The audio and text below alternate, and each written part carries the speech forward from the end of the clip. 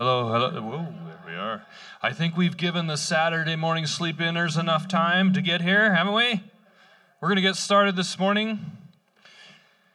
I'm really glad that you guys are able to be here this morning. I've just found Mark's input and perspective and gifting to be so very helpful that ever since we started talking, I've been considering how do we activate Mark's gift in our church and begin to see some of this stuff get out there a little more. And so I'm really looking forward to hearing from him this morning. So thanks for being here. The way it'll work this morning, at least as we originally talked, there'll be a little bit of ebb and flow here, but we're going to do some sessions, about 45 minutes or so, and then we'll take breaks. And then we've got some coffee and stuff out there now, but then we're gonna put out some muffins and snacks and some other cold drinks as we go. And so during those breaks, if you go out in the lobby and grab something or need to, you can.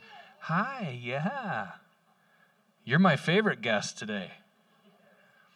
Unfortunately, we had a power surge while I was here on Thursday late in the day. There was all that lightning that came through, and everything blacked out for a few seconds in here. And now our video equipment seems to be fried. So we're not going to be able to,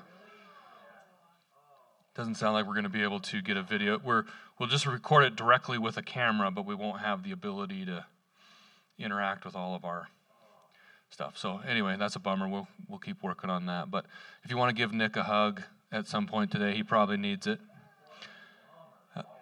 Yeah. So I'm just going to turn it over to Mark, and we're going to let him lead us. So Mark, come on up. Would you give him a quick hand?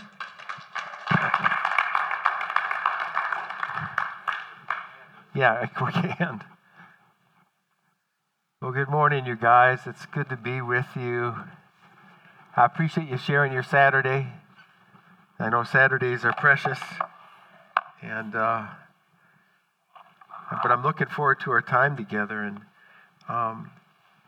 I think with this kind of a group too, you're going to get the most out of me by asking questions and interacting. So if you have a question, raise your hand. We'll pause. We'll go through. We're going to go through a pretty good chunk of information, but we're going to pace through. And I want to pray for us as we start that you would hear what you need to really focus on. Sometimes when we wander through this volume of information, it's like, wow, a tsunami of stuff hit me. And what's really important for me is that you get out of this what the Lord is doing in your life right now. So can we pray? Let's do that. Lord, we thank you for your presence. Thank you for every person who's here. Thank you for how you're shepherding them and what you're doing.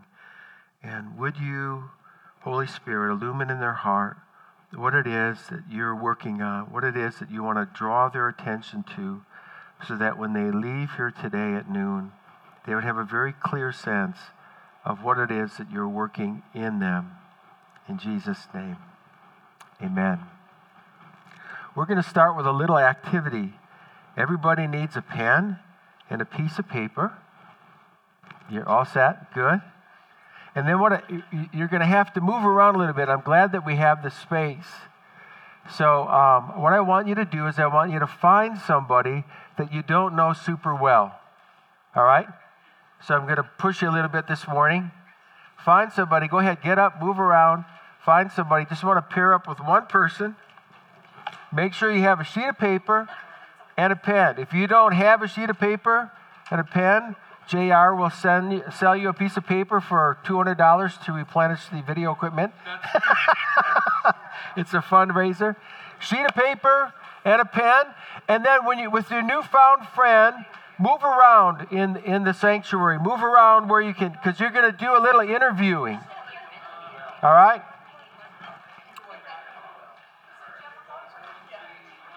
Good job. Do a little interviewing. Everybody have somebody. Yeah, you're all related. Okay, well, yeah. Do the rest. Does anybody need somebody? Anybody need somebody? All right. Everybody have somebody. All right, in your newfound pairing, ask the person, decide which of you is going to go first. Who's going to ask the questions? and who's going to respond? Who's going to go first? Okay? Now,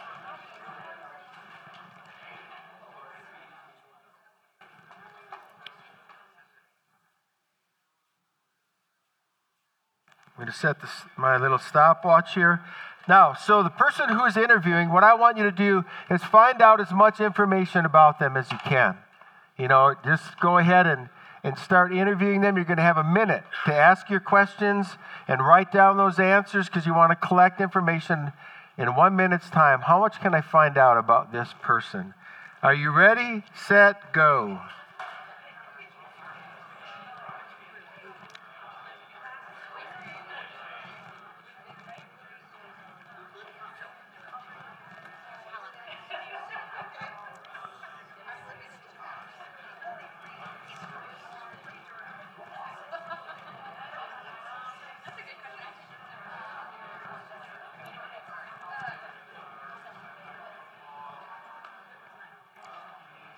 Thirty more seconds.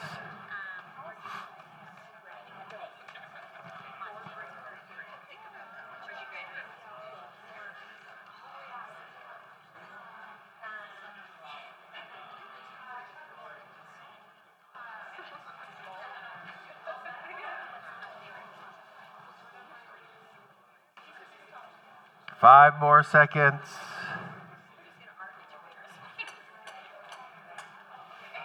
And stop.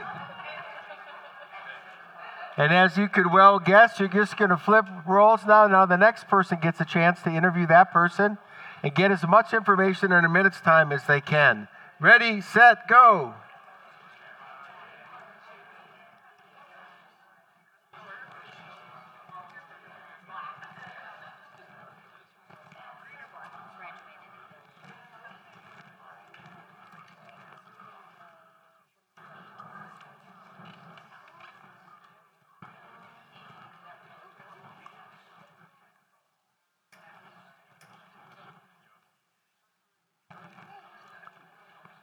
Thirty more seconds.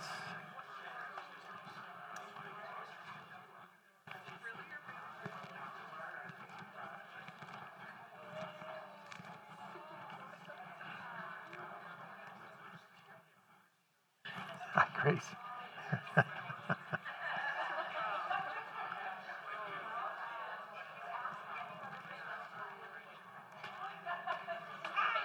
5 seconds. And stop.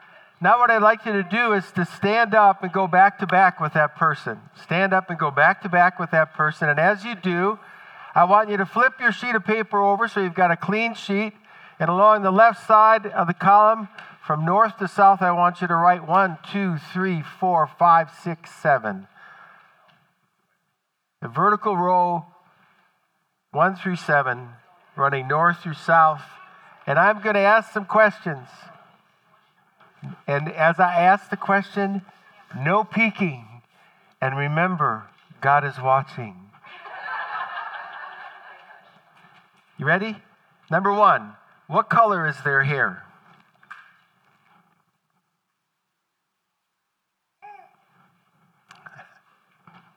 What color is their hair?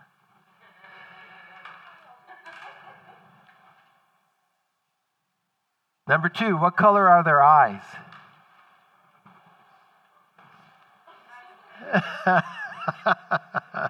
What color are their eyes?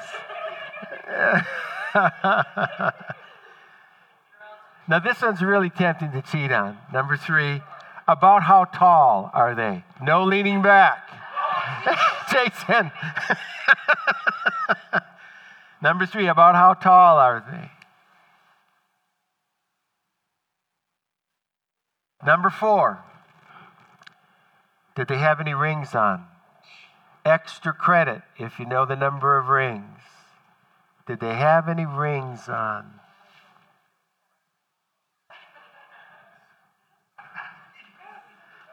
That's number 4. Did they have any rings on? Number 5. Am I going too fast? Are you guys okay? Okay, number 5. What color was their shirt or their blouse? What color is their shirt or their blouse? Remember, God is watching. Number six. What color is their pants?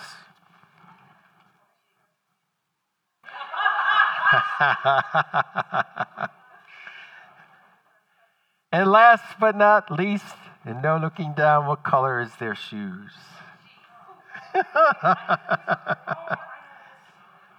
Do I need to repeat any of them? You can turn around and look and see how you did. Give yourself a grade.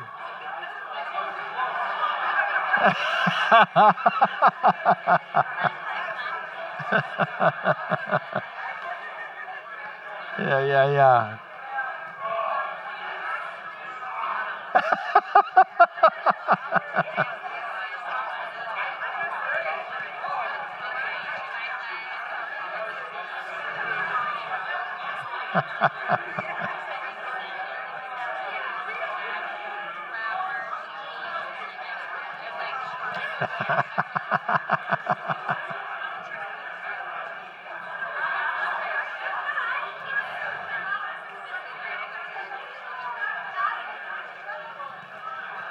All right, gang. Bid your new friend adieu for the moment. Head back to your seats.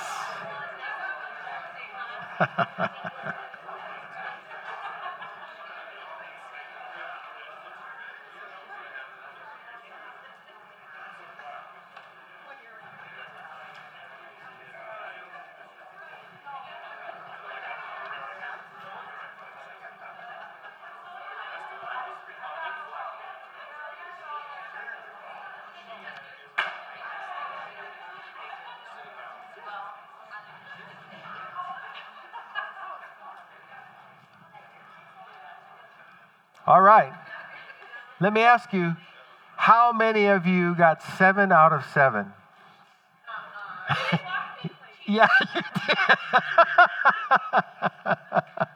Anyone else over here get 7 out of 7? How about 6 out of 7? That's pretty good. 5 out of 7? The rest of you will see me after class. Now, back in the 60s, there were, like the 50s and the 60s was the launch of a lot of spy movies and James Bond and all that kind of a genre in film. And it generated so much interest in the FBI that they had to come up with a quick screening test. And so if you were interested in becoming an FBI agent, you'd be invited into this massive auditorium. You would do just how we started, find somebody, you'd do that same exercise. If you did not get 7 out of 7, you were asked to leave right there, because they were looking for the powers of observation. Now, you're not here to be FBI agents, but I do think it's important that we think about what we need to pay attention to. And attention is so important because John Mark Comer's, in his book, Eliminating Hurry, says this. He says, what you give your attention to is the person you become. The mind is the portal to the soul, and what you fill your mind with will shape the trajectory of your character. And in the end, your life is no more than the sum of what you gave your attention to. Okay, I'm going to push back. So what I paid attention to was her name, her tone, her inflection, not the crazy answer. Yeah, I know. But what the FBI would want you to do are some of those identifiable external traits so that if we need... What would you... Whew, it's going to be a wild ride today, people. Yes. Aren't we supposed to be paying attention to people's hearts rather than their clothing? Yes, absolutely. Yeah. So the experience which was stirred. So, but that's what I want to talk to you about is some things to really pay attention to, because the reality, I was looking for the most recent stat, and the most recent I could find was 2017. So, that's in today's world quite outdated. But what it said which says that we get flooded with about 74 gigabytes of information a day through media, through paper, and they just try to calibrate it in a sense. Now here, let me translate it into something you could really understand, because 74 gigabytes you might. That's the equivalent of watching 16 movies. And that happens every day. You could not watch 16 movies in a day. Because if a movie's 2 hours long, what are we looking at, people? Yeah. So all of that information is hitting us, and it's vying for our attention, which is why Paul said long ago, do not conform to the pattern of this world, but be transformed by the renewing of your mind. And we are human becomings. We're being formed continually by something or someone all the time. If we were to take MRIs of your brains when you came in, and then when you left at noon, take another MRI of your brain, we would see some marked changing in your brain. Identifiable places, because there's this thing called neuroplasticity and it's a great thing in terms of adaptability and learning. But when it comes to giving our attention to something and using our minds in a way where we're transformed, and our mind really is our lens that we look at through life, we really want to be thinking about what has the forming influence. And so I draw this matrix to get us thinking about this, that when we're born, when we're little M has DNA that she inherits. And that DNA, we know now, carries a lot of stuff. It carries not just hair color or lack thereof of hair color. It carries this immense amount of traits, and we're learning more and more about DNA, but that's just the seed of a person which gets planted in these rings of relationships. Your family that you're born into, your extended family, the community that you're in, and all those people, they'll give you feedback, and that feedback will send you into certain experiences or practices. Someone along the lines said to Grace, you're just a natural actor. You're always acting up. So why not do it on the stage for people to enjoy? And that feedback had a forming influence on her. And so there's different things that people say that thrust you at different practices. And all of that, as we allow God to take control of it, has a final forming influence where we become the best you. So I say that to say that if we're going to pay attention to what forms us as human beings, probably two of the arenas that we really want to focus our attention to are people and practices. Does that make sense? Because we can't go back and change our DNA. But what we can do is think about the people we're relating to and the things we're doing with our time. Now, the challenge with this, you could say, well, Mark, that's pretty simple. Let's wrap it up and go home. But the reality is we know in life that we would like this nice, smooth, easy, identifiable path. And how many of us have actually experienced that? Because what it really looks more like is this wild, crazy clover leaf of activity full of twists and turns and challenges. It changes, and it makes faithfulness, it makes settledness, peace, a challenge. And so what I want to talk to you about, the big word these days is resilience. But if you're looking for a Bible word, it could be endurance, perseverance.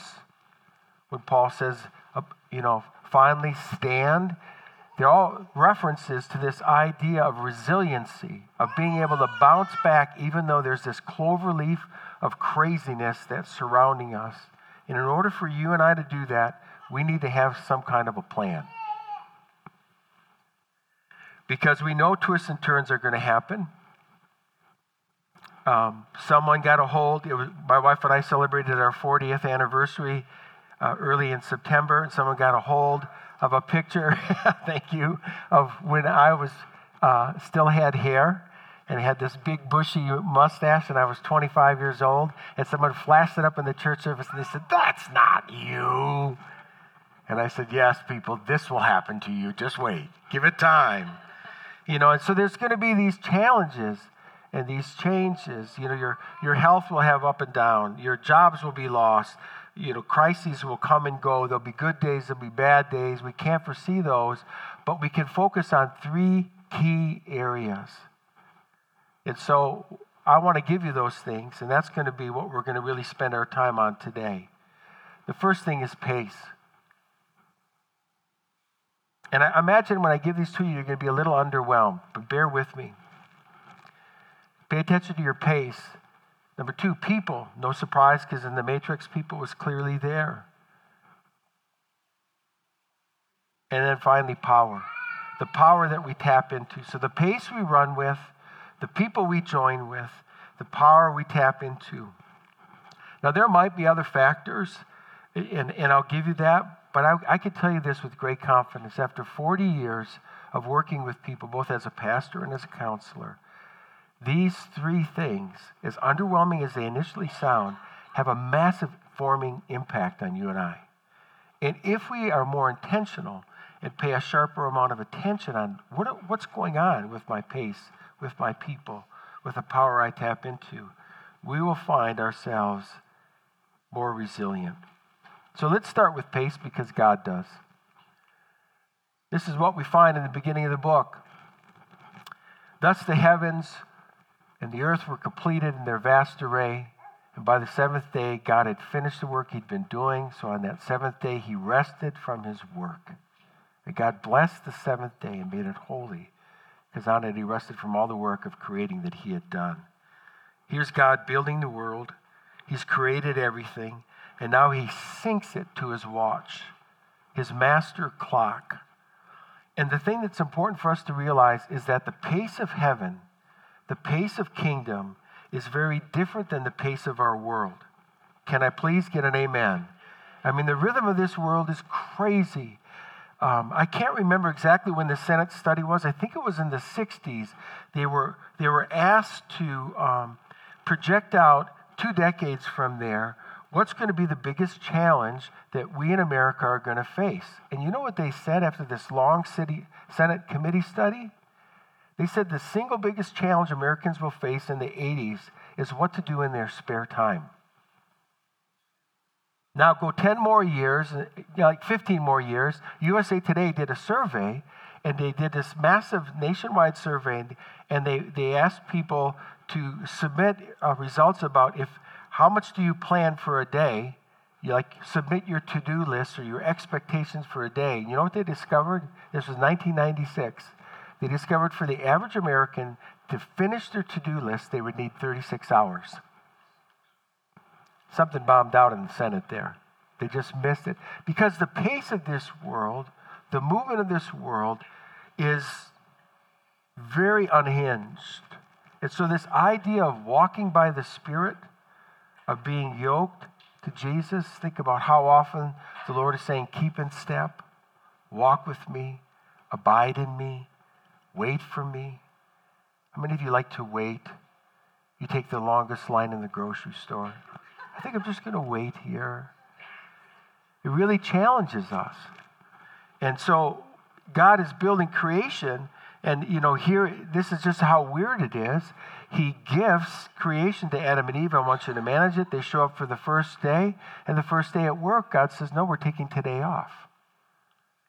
And it's this notion that I want to put right here in the front pocket of your brain, that we tend to think we need to work to get to rest. But God says, I want you to work from rest. That's a very foreign concept to our world. We don't work really hard so we can finish all these tasks, because you rarely finish and kill your to-do list. God is saying, no, I want you to start from rest. In fact, the only place he says to strive is in Hebrews, where he says, strive to enter my rest. It's his way of saying strive to get in pace with me. And so he creates this rhythm, evening and morning, and he's got this 6 days you work and the 7th day, and he wants you to start from the rest place. If we don't, we wind up like Mr. McShane, who was a 19th century preacher. This line is the thing he's remembered for, even though he wrote volumes of sermons, a commentary. In his time, he was a prolific writer and speaker. This is his line he's remembered for. God gave me a message to deliver and a horse to ride. Alas, I have killed the horse, and now I cannot deliver the message. He graduated from Edinburgh University at 14. By the time he was 23, he was pastoring a congregation of over 1,000, which was massive in those days.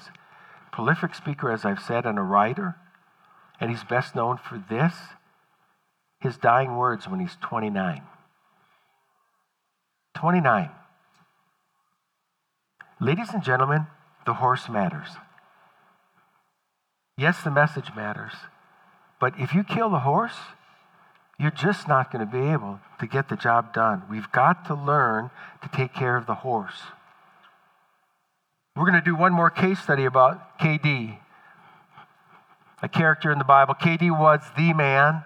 He's strong, he's good looking, he's intelligent, he's athletic. He'd be the pick to be the most likely to succeed. Early on, he managed his family's farm and assets in an incredibly good way, gets interrupted by a war, which he goes to, and then he becomes unexpectedly a war hero. And then that, of course, as a war hero, thrusts him into politics. People want to move him into a place where he will be the next ruler. And you quickly see, in the midst of all that political schmuck, you quickly see the real gold in his character. And he's an honest and upright guy because he's a man after God's own heart. You might know who I'm talking about now. This gentleman named King David. King David, as we jump into this part of his story, is about 40 or 50 years old. Somewhere there's guests on both sides of that. There's a lot of miles on his feet. His family is trying, to say the least. Some of that's his own doing.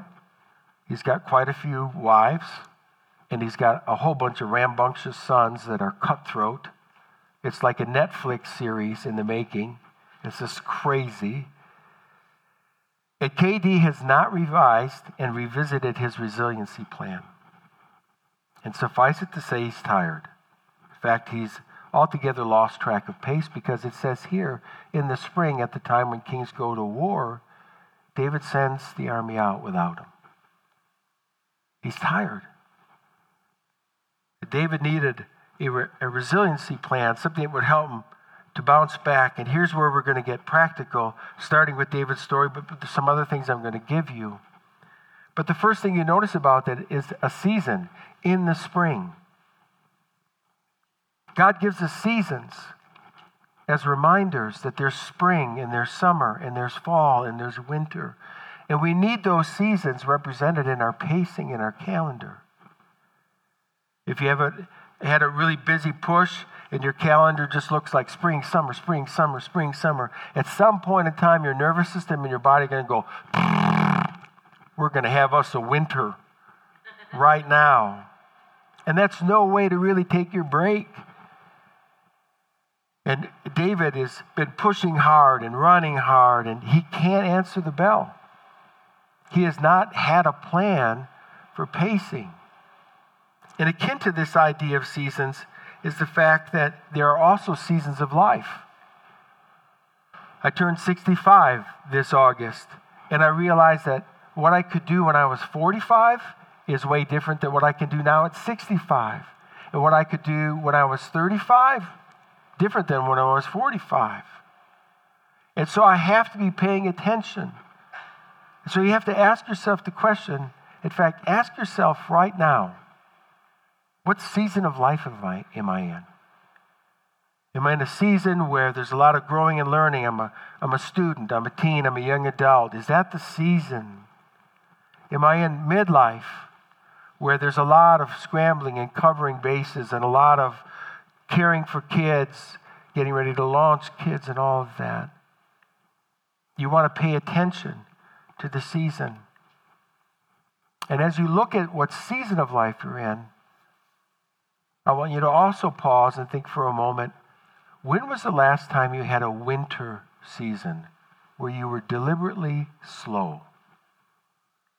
I think your winters are a little bit like ours in Minnesota.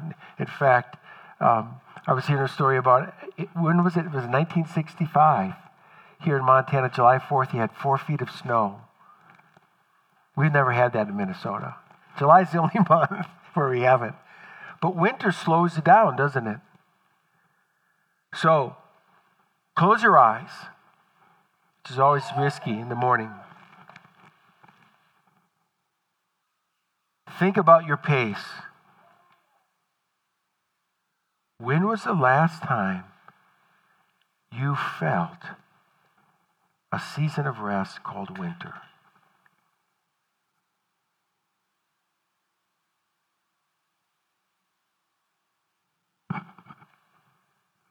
The last time you felt a season of rest called winter. Okay, come back with me. And as you think about that, I want you to think about God's regular reminder. Like maybe you say, I didn't get the memo about having a winter. But God gives this thing called Sabbath. And he says, remember the Sabbath and keep it holy. And this is not just some incidental idea. This is a pace-making idea that's from the foundation of the world.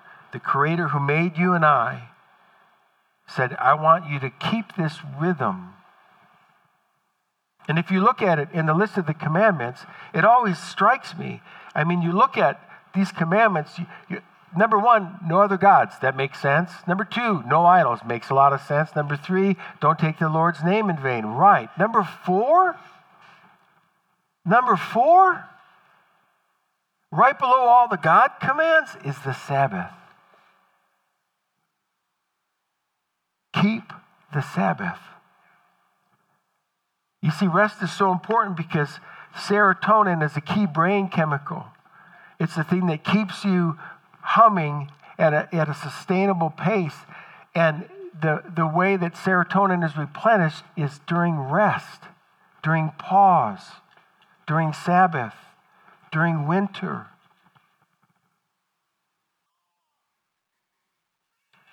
So I want to think with you a little bit, because this is so important in pacemaking. What is a meaningful Sabbath? If someone were to ask you on the street, they were doing interviews on the street, and they said, hey, can I ask you a question? Yeah. What's a meaningful Sabbath? What would you say? No cooking. All right. Yeah, woo-woo. What was that?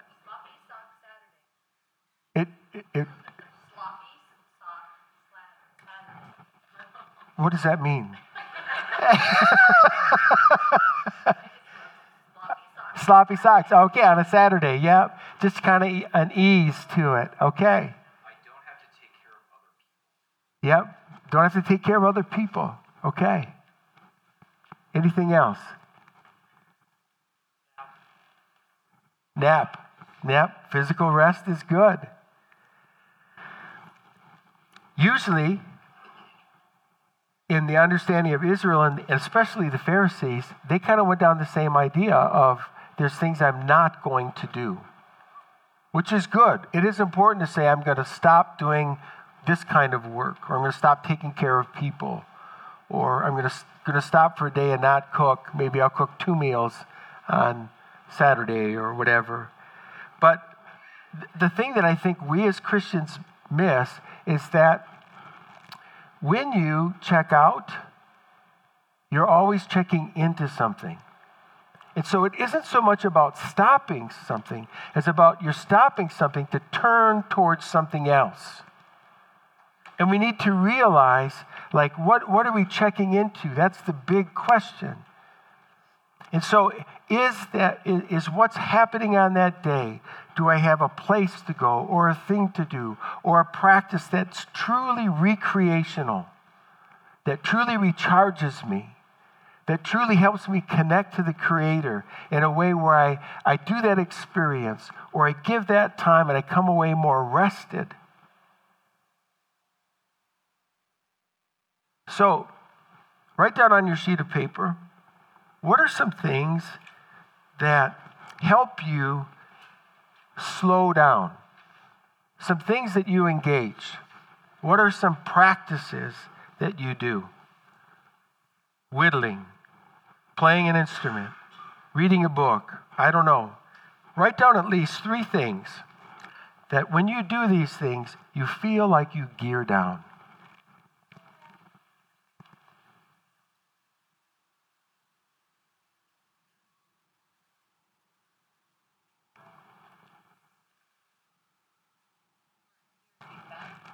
So think of 3 things, 3 practices, activities that you can do that when you do those, you feel like you gear down.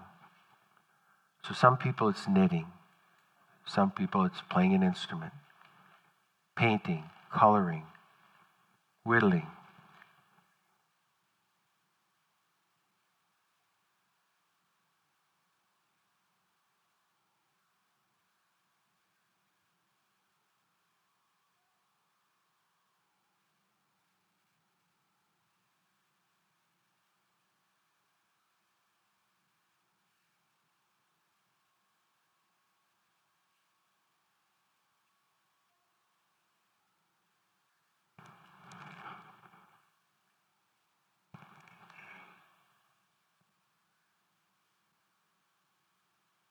Anybody want to share one of theirs?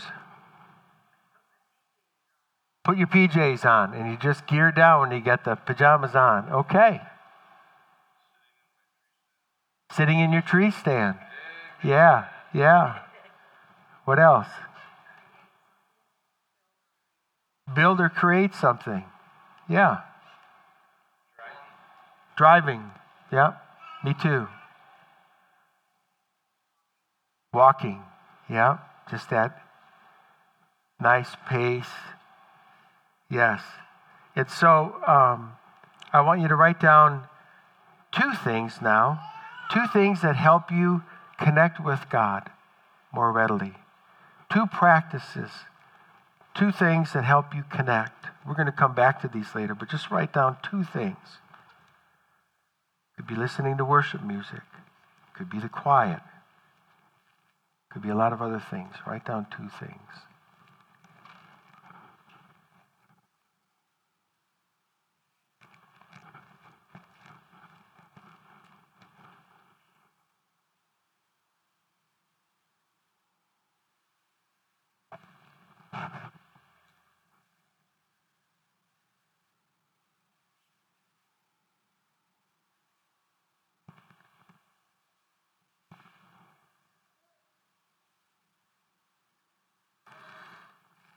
Anybody want to share one of those? Prayer.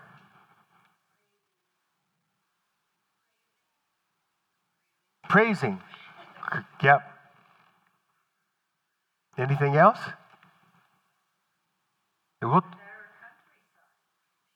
Yeah.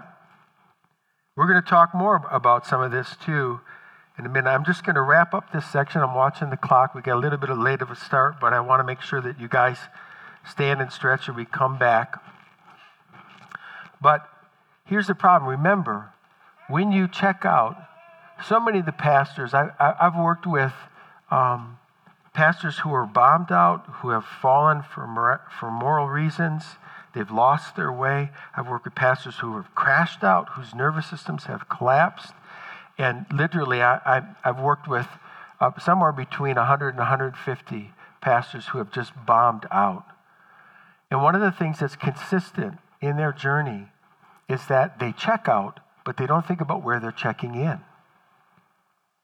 And it's true for us, too. We could come home and we can just slide down on the couch and flip on a computer or flip on the TV, and I'm not necessarily bashing those, but we're checking out, but what are we checking into? And what happens is you see in David's life as he checks out, he remains in Jerusalem. It's a good idea. He's tired. Maybe he needs a break. But the problem is he doesn't think about what he's checking into. And you know how the story rolls. It happened late one afternoon when David arose from his nap. And he's walking on the roof. And he sees Bathsheba. And it goes from tired to not so good. He's tired. He's worn. And so he naps. Naps are good. Jesus took naps, right? So yes, let's hear it for naps. But here's something for you to realize. If you take a good nap and you wake up from your nap and you still feel that worn, torn, tired thing, your body isn't so much the issue, it's your soul. If physical rest doesn't bring the remedy of what your soul is craving, watch out. And yes, you need to check out, but you also need to check in. I look at this and I go, ay, ay, ay, David, where's your guitar? Where's your journal? Where's your friends, your mighty men? Where are they? Why are you alone on the roof? And we're going to talk about that when we talk about people in the next section. But what is happening to you? Why isn't he singing? Why isn't he meditating on Scripture? He's checked out, but he's not checked in. And this is why Jesus says, when you're checking out, this is the big call, come to me.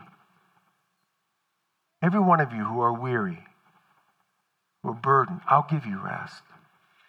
Not only is he going to give you rest, but he's going to teach you how to rest.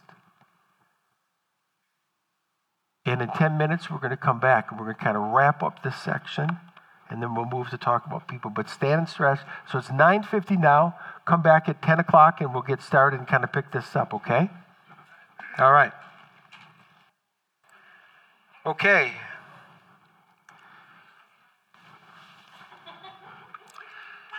Take a moment, if you would, and just think with me. You listened to me for about 40 minutes. What stood out to you? Hopefully there's at least one thing. But think, what caught your attention?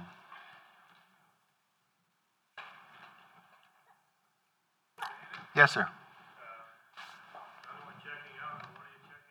What are you checking into? Yeah, that's a really important one. Yeah, I'm glad that, hope it gets at all of us. I can't remember. Some people will say that. It's like, I don't know if I've ever had a winter. My son-in-law is a very successful businessman. He works with in business, and really he doesn't need to make any more money at the age of 40 anymore now. But, he's got so many people that work for him, and he feels an obligation to keep things going. But he called me and he said, he calls me Minnesota Pops. He goes, Minnesota Pops, you're helping these pastors get a sabbatical. Can't we people get a sabbatical? And I said, yeah, you can. You can plan for it. So here's a guy who, I forget how many, I think he has 70-something employees directly underneath him, but he's got other spheres of the business that are always relating back to him. And he's planning this next year to take a 3-month sabbatical from business at the age of 40. And I applaud that. I don't know what that could possibly look like for you, but to have somewhere in your life journey, preferably in the midlife. I remember my mentor, Carlton Kenny, visiting me when I was in my early 30s, and he was watching me run around crazy and all these different ministry things that I was involved in. And after dinner one night, we sat down and he said, Mark, can I tell you something? And I said, sure. And he said, this is what I've observed, is that when you're in your 30s, you have a lot of energy and you go like, send it, bring it, I'll take it all on. And you just want to take on the world. But somewhere in your midlife, in your mid-40s, maybe it'll be 50 for you, you hit this place that's an important crossroads. And you either decide what world you're called to take, or the world will take you. And I was like, ooh, Carlton, that sounds serious. And we sat down and we talked about the importance of pace and something that looks like a winter that you can plan for. And for every person, that can be unique. Yeah. So I want to do a little exercise with you. You're going to have to put down your coffee and your donuts for a moment, but you can stay seated. And what I want you to do in this exercise is I want you to lift your right foot off the ground as you're sitting just a few inches and begin to rotate your foot clockwise to the right. rotate your right foot clockwise. And while you're doing that, while you're rotating it, and you're kind of rotating it this way, clockwise this way, you're swinging it. While you're doing that, I want you to take out your right finger, point it out, and draw the number 6 in the air.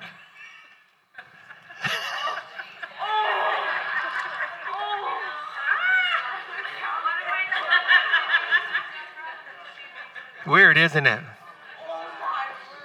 Yeah. It feels like, what? It just like, and then kind of goes back the other way, right? Here's the reality. You can do it. It's a little bit like patting your head and rubbing your stomach. It's a little bit more complicated than that. But I've been in different auditoriums with people, and it's interesting who can do this from the get-go. Heavy metal drummers can, because they got so many things going on. Gymnasts can do this quite often because they have to be so, just their body awareness is so high. But all of us could learn to do this. It's not the best devotion of your time. But it illustrates this, that you have a certain way of doing things right now. And what we're talking about is we're talking about a plan for resilience will feel at first very awkward. All learning's unknown. If it wasn't unknown, it'd be learned. So all learning's unknown, therefore it feels a little frightening, it feels a little awkward. And so we have to be thinking about, okay, the patience, how can I keep practicing these things, these skills? And I want to give you some things. What does it mean when Jesus says, take my yoke? Now, the obvious thing when you read this verse is what? What's the obvious thing with a yoke? What have we seen all of our lives? So it's a burden, yeah, but oxen. And so what wise farmers would do, especially in Israel, is they would take a good, well-trained oxen who was strong, and they would pair it with one that needed to be trained, and they would yoke them so that young oxen would learn to pull steady and true to the line. So that's the obvious one. But what's not so obvious to us, because we're not Jewish, or most of us aren't, is that the rabbi's teaching was called his yoke. And when you come to study under a rabbi, you were said to come under the yoke of the rabbi, their teaching, their philosophy, their approach to life. Now, most of us, when we're figuring out our day, we look at a day and we think, okay, what do we need to do, right? And we just start cutting that day up into chunks. Like, oh my goodness, I got to get that done and this done and that done. And we have all these different pieces that we've cut up. How many of you this last week went 7 for 7 on your to-do list? Oh, did you? Wow, you should be up here teaching. That's pretty good. Either that or you manage your to-do list to look more like this. This is what it looks like to come under the yoke of Jesus, is you start with Jesus at the center. Jesus would say these things that sound good to us, but what does it look like for us to practice? He said, I only do the things I see my Father doing. We read that and say, well, Mark, if I did that, I'd be fired from my job, or, my spouse would kill me, or, But what does it look like for us to find a settled center place with Jesus? And out of that place, then, we begin to say, Lord, how is it you want to direct my energy, my attention, and my focus?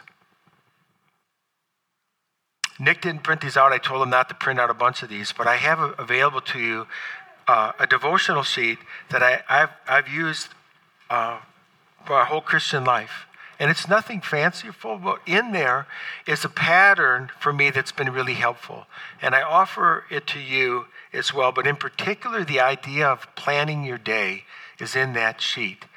And it's this idea of starting from a center, starting from a rested place with Jesus.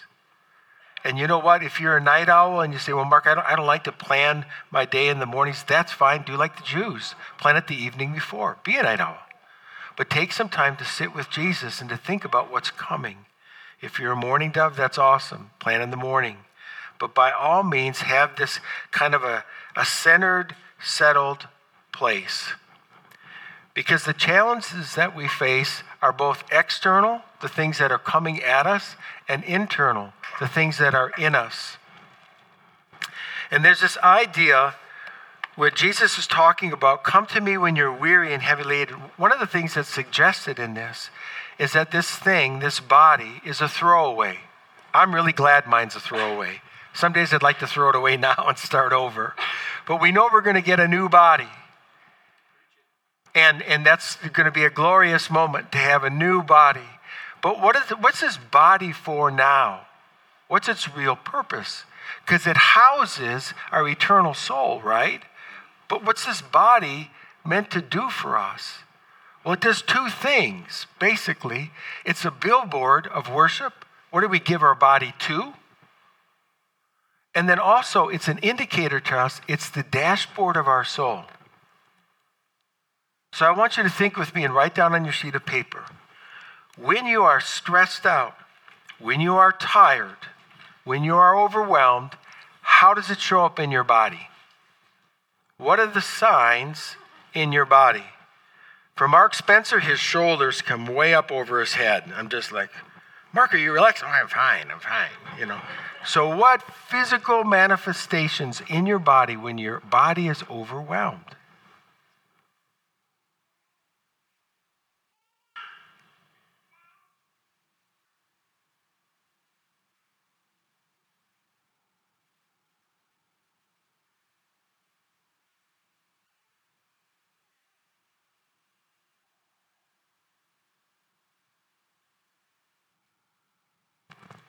And you may have to think about it more.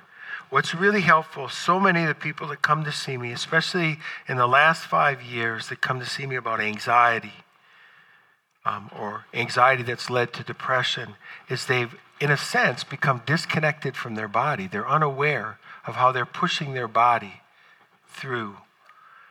And the reality for us is that we're not human beings seeking a spiritual experience. We are spiritual beings wading through a human experience. Did you catch that? We're not these human disconnected beings that are looking for some kind of a spiritual dynamic. We are spiritual beings. We're meant to be spiritually grounded and connected. And when our body and ourselves, we come apart. This is what Vance Havner says, if you don't come apart for a while, you will come apart in a while. And it's this idea that when we're settled and centered, that this is what it looks like. Our spirit and our emotions and our thoughts, which constitute our soul, are resting well within our body. And when we're not doing well, we're scattered like this, which is why we say things like, pull yourself together, or I feel so spread thin, or so scattered, or my emotions are running wild. And what we need to do is to be able to find settled. To really be able to identify what is your resting place with Jesus. What does that look like? And what a Sabbath is about discovering your settled place where you're really finding calm. So, I want to do something with you, and some of you might go, this feels kind of a little new agey to me, and I'll explain to you it's not, but go into it with me. Trust me a little bit, close your eyes. Now you're probably on guard, like, what is this? Close your eyes. And if you need to spread out in the chairs a little bit to give yourself some room, you could do that.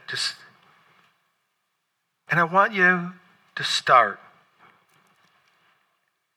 at the top of your head, kind of your forehead.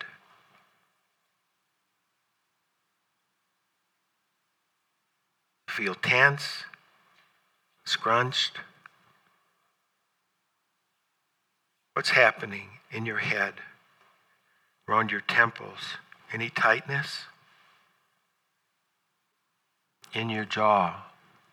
Any clenching?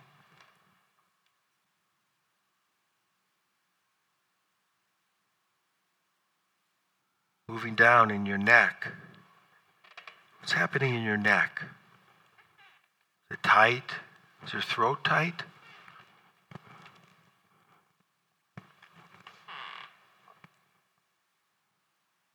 How about in your shoulders? Are they relaxed? Are they tense? Are they forward? Take a moment and just roll your shoulders a little bit. Take a good breath through your nose. How about in your chest? Any tightness?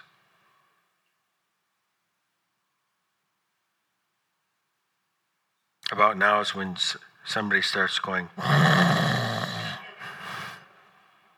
How about your stomach? Is your stomach tight at all?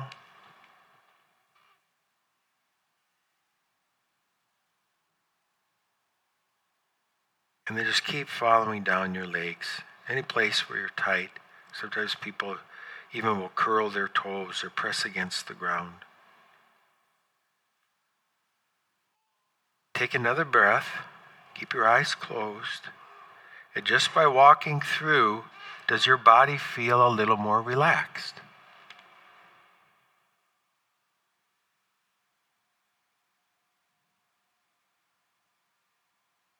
Open your eyes. You feel a little more relaxed? We're stewards of our body, right? A lot of times we don't take the time to really go like, where is it? Here's the reality. Your body and your brain work together. The minute that Mark Spencer's shoulders go up because he's nervous and tight, that sends a signal to my brain, we're under siege. There's a war coming. Then the best part of your brain is the prefrontal cortex. This is the thing you need to figure out, like when you first got married. I can remember the first time where all of a sudden I discovered, that look means this. I never forgot it. And I needed my prefrontal cortex to figure that out, like, I get it now. But the first thing that turns off when your body is activated, when your shoulders are up, or when your chest is tight, or when you're bracing, or you're clenching your fist, is your prefrontal cortex, the most important part of doing life. Because this thing drinks sugar like crazy. It's like a kindergartner in a candy store. More sugar! And so the body says, no, you got to shut it down because we need that sugar to run or fight. So then it goes to the midbrain. And the midbrain, all the midbrain does is begin to communicate back to the body. We're noticing that your shoulders are up, Mark. We're noticing that your palms are sweating, Mark. We're noticing that your mouth is dry, Mark. And then when that happens, all of a sudden, the fuse blows and I'm in my amygdala, my brain stem. And all the brain stem does is fight or flight. And it doesn't do it well. It's like the squirrel in the middle of the road. You've all seen it. Like, just decide, squirrel, I'm stopping for you. Pick a side of the road, But you can't do it because your brain is shut off. And you know what? You won't get your brain back on until you settle your body. And one of the reasons that so many people are still struggling with the aftershock of COVID is that our bodies went active. They naturally do. Our bodies are part of a satellite dish that are discerning danger. And so it gets activated. And once that's activated, there's less of your brain available to work, which is why you hear things like COVID brain. Or you see people doing really silly things. Or you see a lot of reactive arguments. Because the best part of our brain just got shut off. We have to find settled. And one of the most important things that I would tell you to do is find settled in your body. Part of your regular morning devotion, part of your regular Sabbath practice should be you go someplace that feels like this gentleman's tree stand, where your body begins to just go, Where is that in your life? For some guys, it's the garage. For some gals, it's like I know one gal, she goes, I really find Jesus in Target. And I'm like, really? Yeah, I do. I just love all the distractions. I'm like, I don't know, maybe. Sure doesn't work for me. I don't find Jesus in Target. But you see, most people don't know what settled feels like. Do you? I didn't know. And when I hit 56 and I hit my burnout, I thought I was doing fine until one of my mentors sat across from me at a lunch, got right in my grill and said, "You are burned out." No, I'm not. I'm just a little tired. "You are burned out." Repeat after me. I mean, the waitress was walking over and she was like, And finally I said, "Well, I might be burned out." "No, Mark, you're burned out." I was so burned out, I didn't know I was burned out. I was so used to tired that I didn't know I was tired.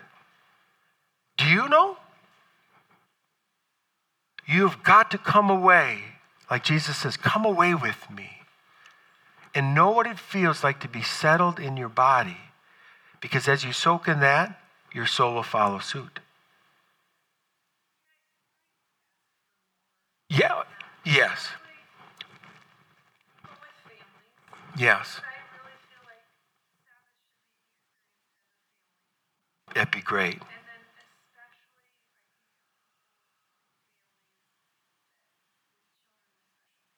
Mm-hmm.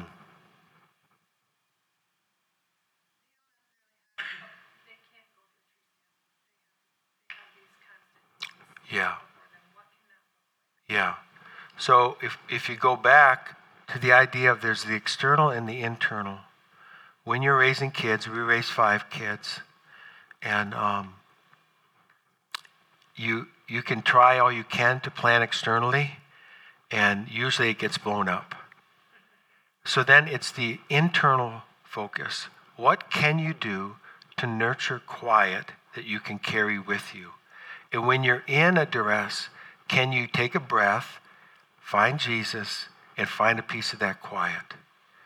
And so what I tell people that are in a really busy season, like I would guess you are with kids and the demand of that, and the demand of ministry surrounding that, is that it's so important.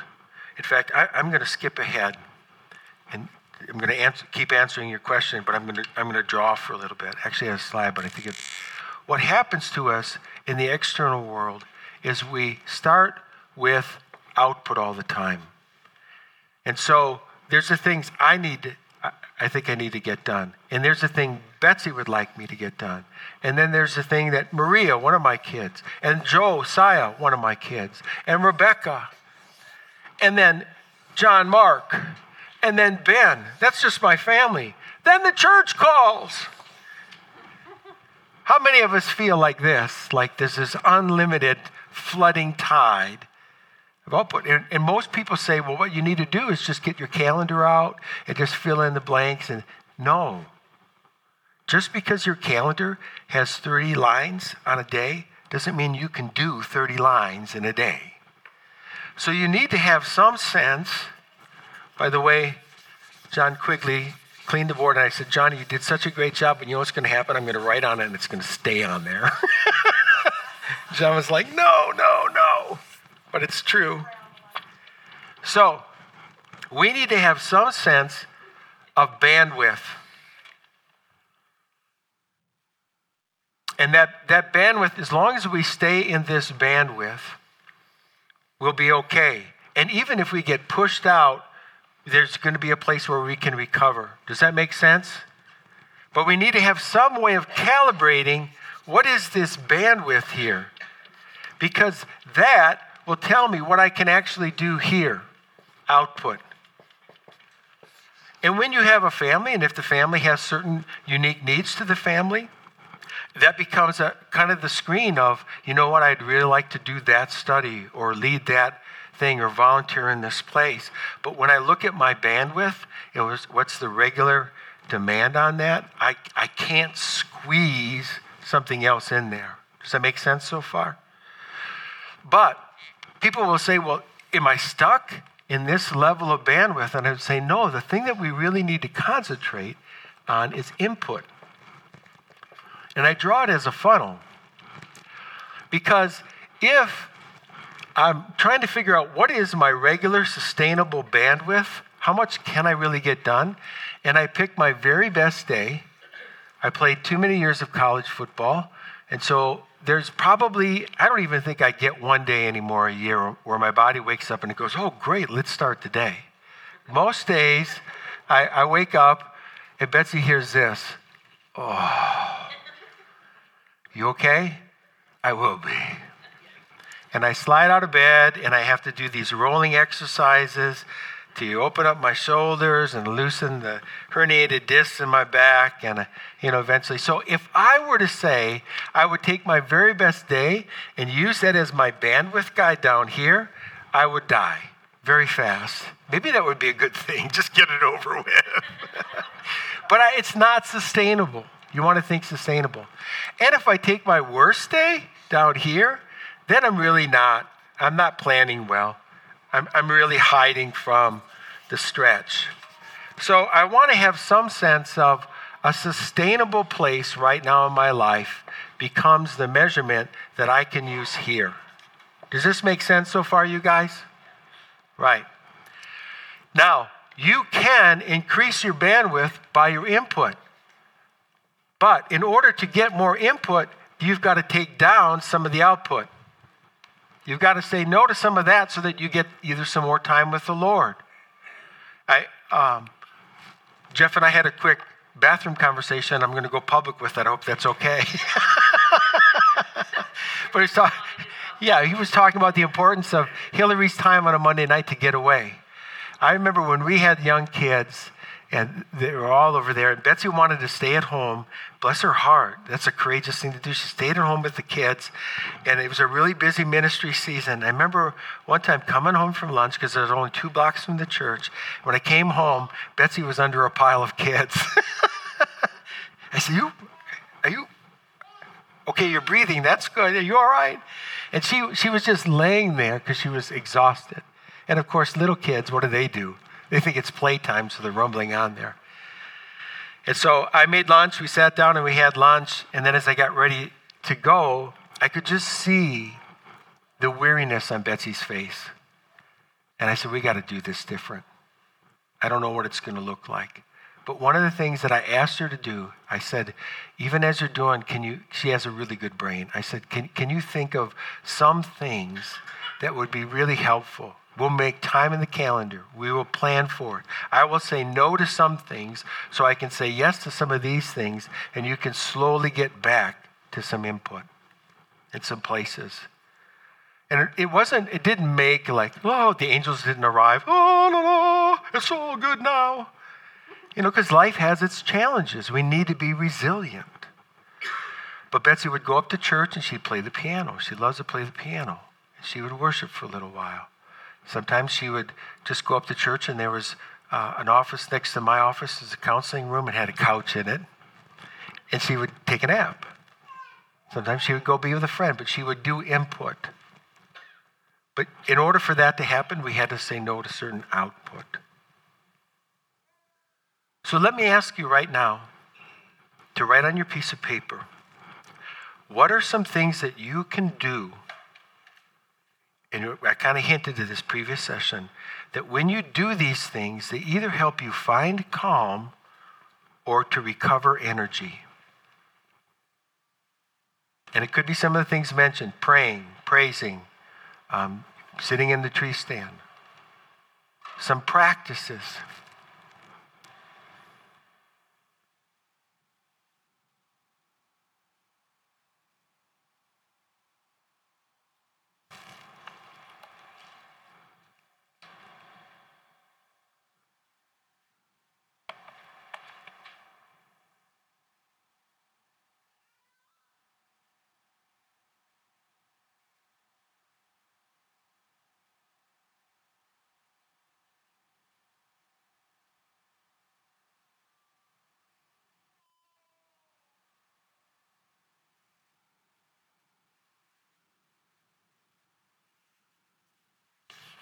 Were you able to find some?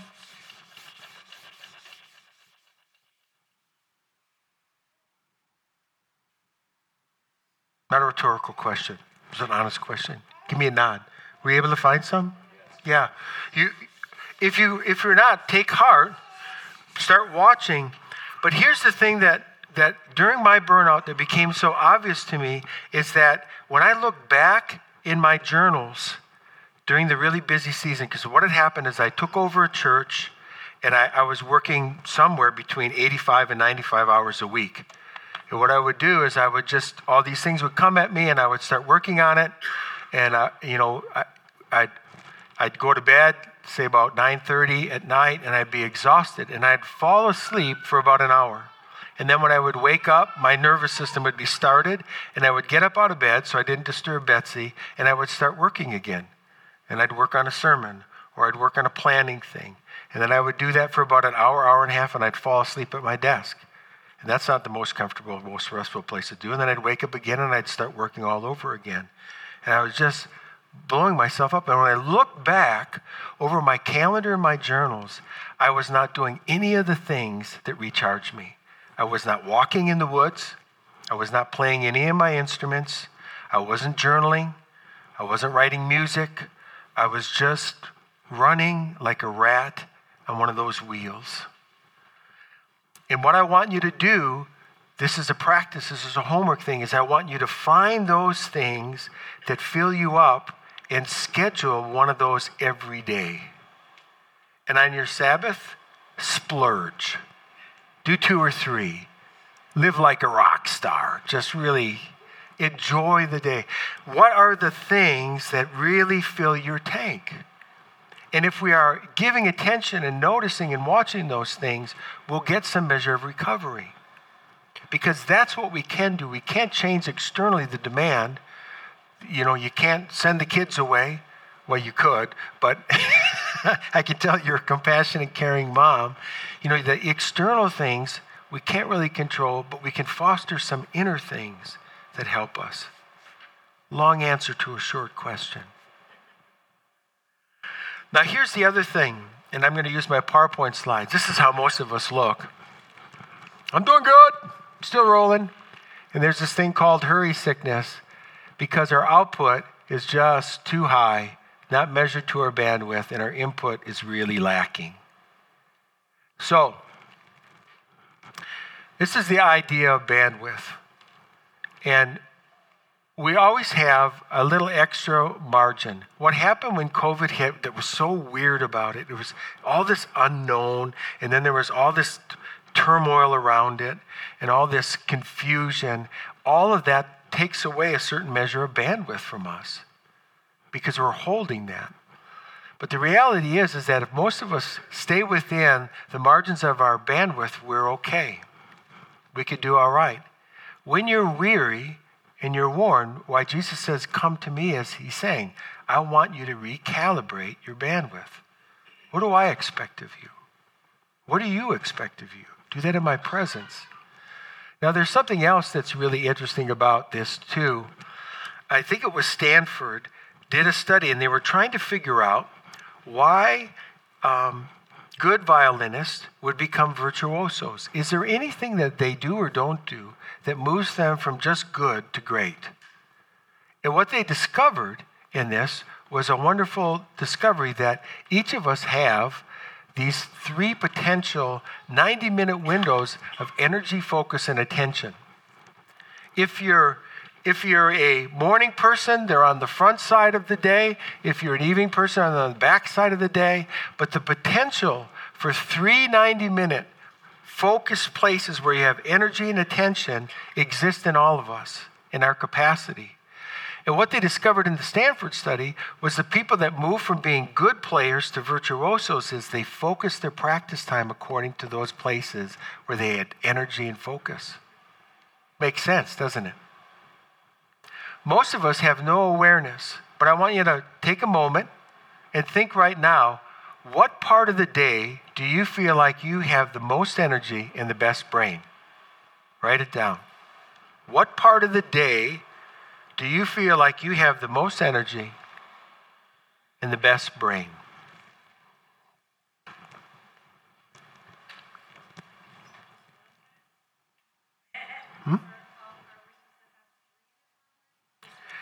It's easy to start with 1.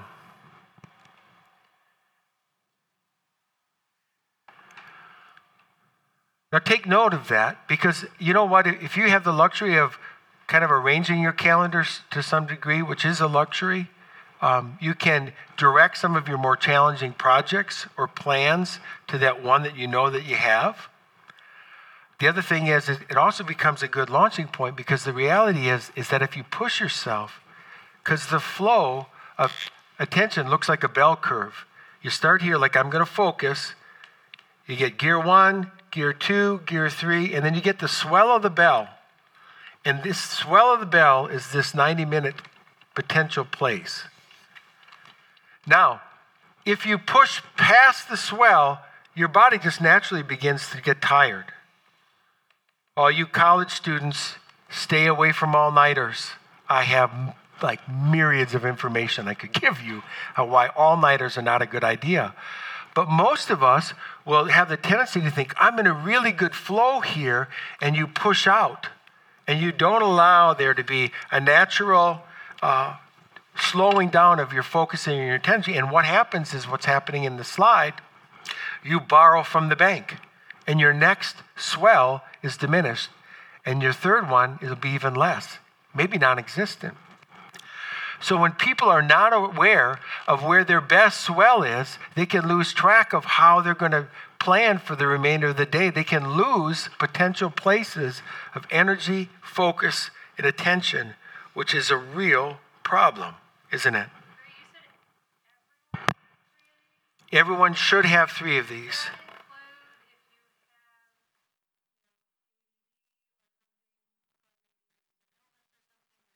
Yeah. Yeah, I mean, if we start talking about ADHD, I need a couple of days to do a conference to talk about neurologically what happens. You know, there's just such complexity with it. But in your human nervous system, there seems to be, the general trend is 3 90-minute swells. Everyone has that potential. What's happened to us, electronica is new. The electricity that we submit our bodies to is new, and it's intensified so much with these things now. And it's true that the eye is the light of the soul. It stimulates our nervous system in ways that are really not recorded in history. We are in a new place. So just the stimulus of light and electricity and the 74 gigabytes of information makes all of us a little bit ADHD. But then when there are other proclivities that crumble. But I've worked with people that have attention deficits.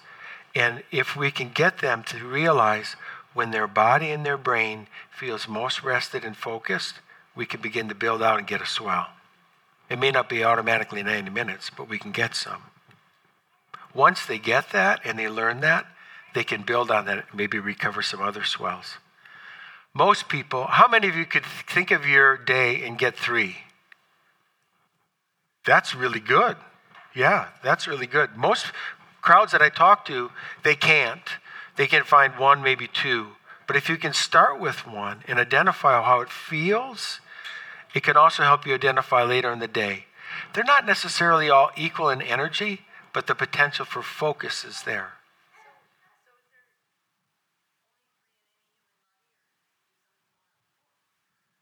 Well, there's coffee. I don't know. The research emphasized that every person has 3 potential swells. I don't know. There could be people. Like, there always are people that are uniquely wired. Like when Rick Warren hit his burnout, the pastor of Saddleback Church, do you know Rick Warren? Tremendous guy. And what they discovered in Rick Warren is his adrenal gland is 3 times the size of a normal human being's. So no wonder this guy could keep doing like 5 services on Sunday and 2 on Saturday and do it for his whole life. So he had this massive adrenal gland. So he might have 4 or 5. Yes, ma'am. Yes, he did. Yeah, purpose-driven. Yeah, it's helping a lot of people. Yeah. So, what's important for you to do is to begin to adopt this new mascot of pacing. Because as the fable says, who won the race? Steady. The important thing for us to realize is that revelation, the thing that we're craving, comes out of rest. If you look at the book in the Bible, every place that revelation emerges, it's coming out of a place of rest. Joseph falls asleep. He doesn't know if he should leave Mary, who's now pregnant, supposedly with God's child. He's at rest. He's sleeping. He gets a dream. Dreams are throughout the scripture. But there's places where Elijah gets pulled aside and he gets a revelation from the Lord. In your life, you will be finding yourself coming apart at the seams and missing revelation because you don't have a plan for rest. And it's so incredibly critical that we plan for a good, regular input every day. We plan every week a Sabbath that we not just check out, but that we check in. And that as we're practicing these things, probably most important is we discover what it feels like internally to be settled and at rest. Does that make sense? Yeah. So I don't know, sometimes when you plan these things, you think time is going to go slower. But if you can, stand up for a moment. This next session, we're not going to spend a lot of time. Can your brains, if we go like 10 more minutes, can you go 10, then take a break? All right, stand up for a second and just stretch a little bit. It's really important.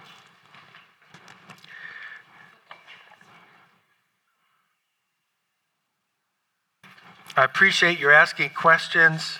I know sometimes, for the sake of flow, I answer it with a bit of brevity. Not because I don't care about the question or might not have more to say. So I'm always glad to sit down and talk at a break or afterwards with you if you have more questions about an answer. All right. Grab a chair here. And we're continuing our idea about resiliency and having a plan. And you remember when we started, we talked about this matrix of formation and that if we're really going to get down to be the best version of you, we have to be focusing on the people who are influencing our life and the practices that we're giving our life to. And what I want to talk with you just for a moment is what it looks like when God steps into the picture and he begins to work in your life and redirect who are the people that are going to form your life. He calls it discipleship. He calls it what the psalmist says, that God sets the lonely in families. And I would not be who I am and doing what I'm doing if it wasn't for the wife that God gave to me and the people that God surrounded in my life. They had just a huge impact. And it started before I even was a Christian. It was my junior year in college, and I was a wild man. I was crazy. I was a drug dealer. I was also an athlete who was very known. And so I had this weird kind of image, and I was a troublemaker. And I'm sure that the people in the college were just looking for ways to get rid of me. And one day my roommate came back, and he had brought a couple of blowguns. The blowguns shoot a dart. And of course, being the intelligent college students we were wandering around campus shooting squirrels. And by golly, we hit one. Just why these girls were coming out, and they freaked out because there's a squirrel hanging from the tree by a dart, screaming. And so the girls went to report us, and we got the version of on campus, what does it look like to get arrested? And so I was before the Judiciary Council. My roommate, Jerome, was automatically put on probation, no big deal, but this is our chance to get rid of Spencer. And there before the president of the college, all the deans, consortium of students, I'm having my trial, and they decided to expel me. The president of the college said, Mr. Spencer, you are a student of renown. You're the first student to ever be expelled from Ripon College. Congratulations. And in my insides, I was thinking, yeah, I earned this. I deserve this. So I'd kind of resigned myself. I was thinking, man, what am I going to tell my mom? Because she was so proud, the first Spencer to go to college, And just then a man named Steve Gould stood up. And Steve said, could I have a word with the council without Mark in the room? president said, granted. They ushered me out of the room. And this guy, Steve Gould, who I did not know at all, went to bat for me. 5 minutes later, I come back in, and the president said, well, given Mr. Gould's optimism for you, you are reinstated to the college. You'll always be on probation. And that's that. And so the evening concluded, and my mind was spinning. It was like, what in the world just happened? And so we were walking back, and Steve Gould, I saw him walking on the path, and I ran up to him, and I said, whoa, Dean Gould, what in the world? Why would you do that? What I was thinking is like, what are you smoking? Because I want to try some of that. And he turned around, and I'll never forget, I can still remember the look in his eyes. He turned around, he looked me straight in the eyes, and he said, I see something worth investing in. And I'd never had anybody say anything like that to me before. It stopped me in my tracks. And then he said, which shocked me, he goes, in fact, I want you to apply to be the head resident of your dorm next year. And I'm like, you are smoking something really wild. And he said, I think you'd be really good at it. So that ushered us into Christmas break. When we came back for Christmas break, they did the interviews for who's going to be the hall directors in the senior dorms. I went through the interview process. Some of the same people who were going to kick me out passed me through. I got the job. So now I am in charge of Beauvais Hall, the wildest, it's the Animal House dorm on campus.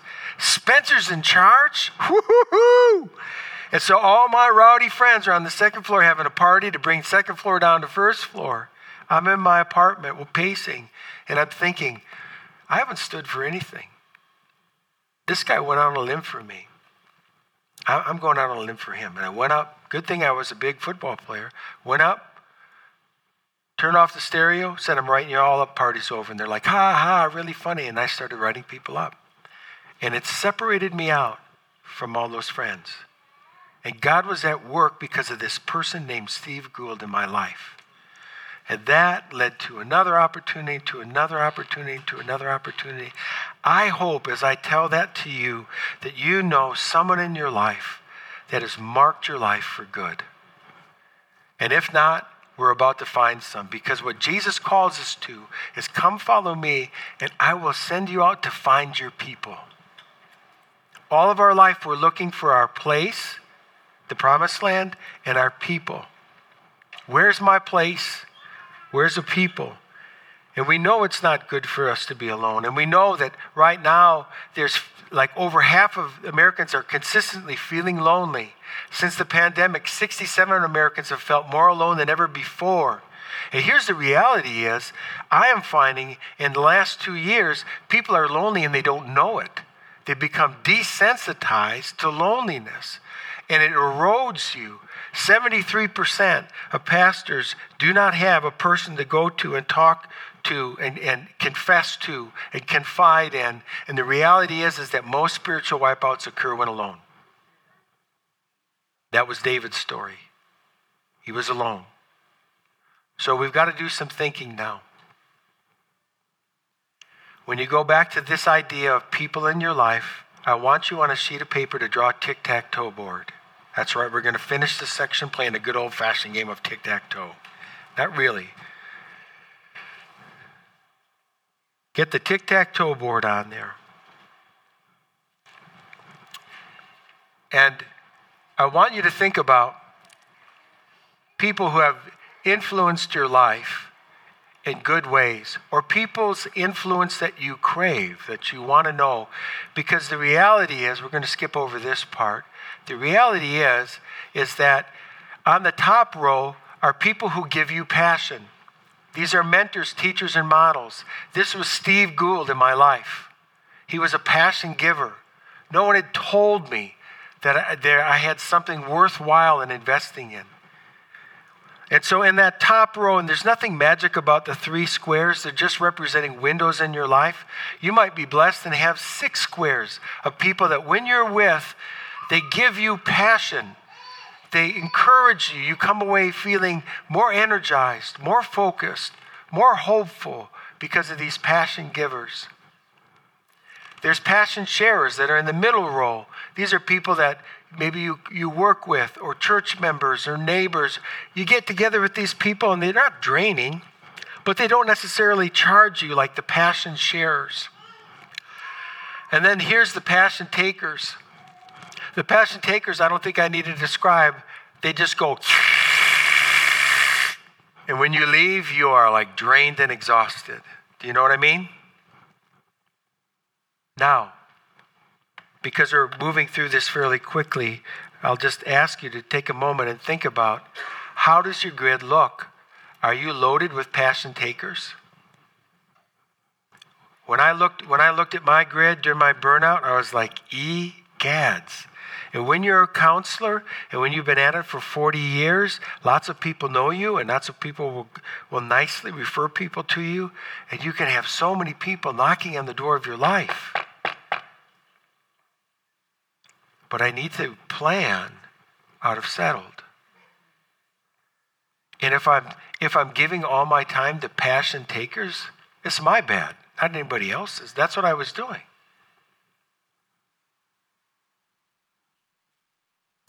I hope every person in the room has someone in that top row, a passion giver. Let me just say this, that if you don't, then what I encourage you to start with is, ask the Lord, what are you teaching me right now? What do I need to grow in? When I was a young pastor in Eden Prairie, we had 3 young kids at that point in time, and I came from an alcoholic home, and my dad was never there. And so I wanted to be a good dad. In fact, one of the keys for Betsy saying yes to my "will you marry me" was I told her, I don't care if I'm rich or famous, but this is what I care about. I want to be a good dad and a decent husband. And if on my tombstone says, "Here lies a guy that was a decent dad and a good husband," I died a happy man. I'm fulfilled. But I was realizing with 3 little ones, I had no clue how to be a good dad. None. I didn't have a dad. So it's like, how does this look? So thinking about my grid, what I would do is, if I was preaching on that Sunday, I would finish preaching. And which way is your children's room from here? That way. I'd finish, and if someone wanted to talk to me, I said, "Could you hold that?" But I would go through those doors to children's, and I would look for the dads that were there. Number one, that was my first thing. And then when the kids came out of Sunday school and they're like, "Dad!" And they would jump, like, "Dad, you're a superhero." That was my beeline. And I would go over to that dad and I'd say, "I will buy you coffee, breakfast, lunch, dinner. I'll wash your car, whatever I can to get a little bit of time with you, because I want to find out why your kids rumble like that when they come out. I need to know." And so I started filling my top line with these dads like that, and just asking questions and saying, "Can I come over to your house, and just see you, Dad?" And I learned so much, right? That was discipleship. So you might not know, you might not have anybody, but if you start with that in mind, like, what do I need? You could begin to recruit and do it with passion. Yeah. Does that make sense? Because you need people in your life. Martin Seligman was the president of the APA, the American Psychological Association, and he started a movement when he was presiding. And he was very concerned because he was seeing the neurological imagery of people that were in solitary confinement. And it was horrifying. So when you put somebody in solitary confinement, their brain will shrink by up to 1/3. And here's the odd thing about it.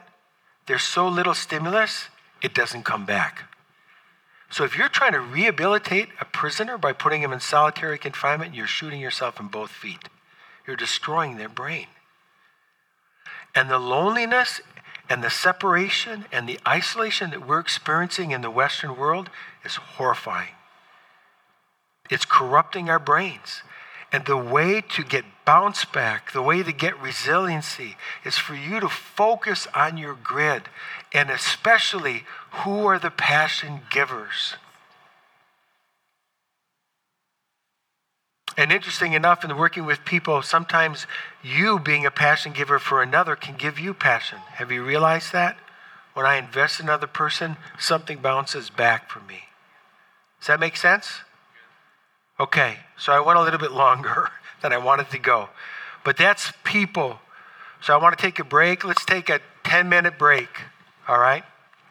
And I don't know, what are we doing? Are we eating more muffins and drinking coffee? Or yeah, whatever. So head out there, 10 minutes, bathroom break, stretch. We're going to come back, another shorter session, and then questions. Okay, gang. Come on back in.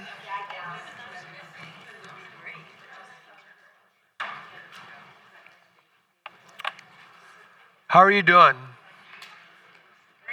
Great? Holding up?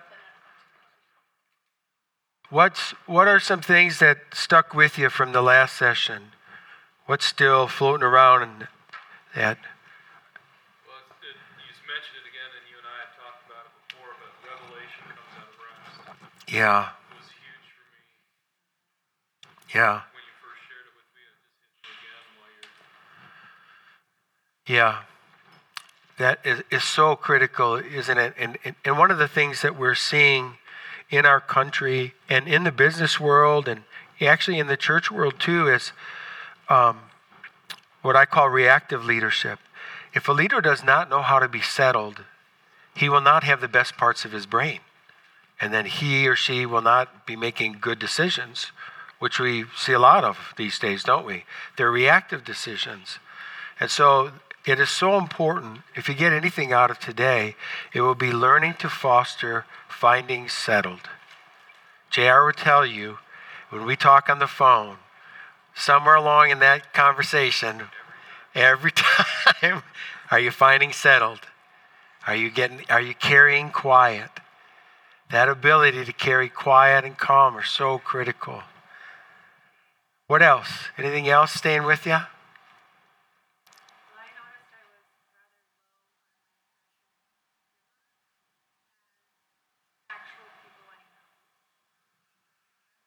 Yeah.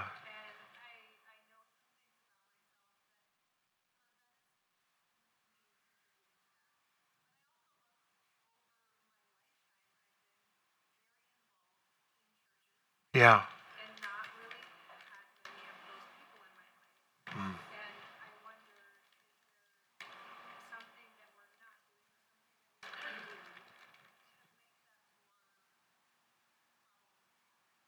Yeah. Yeah. I mean, one of the reasons that PACE is so important and involved in it is that if we're not taking time for relationships, which is really starting to fall by the wayside. I can't remember the most recent stat, but the amount of American families that have a meal together at a table at the same time, way, way, way down. And what was meant to be a communal time of connection is lost. Most people are in the car, or they're driving through some place, or scurrying. And so we have to, maybe that is when you have teenage kids that are running around, maybe that's the state of being, but you still have to foster intentional times for connection. It's really important.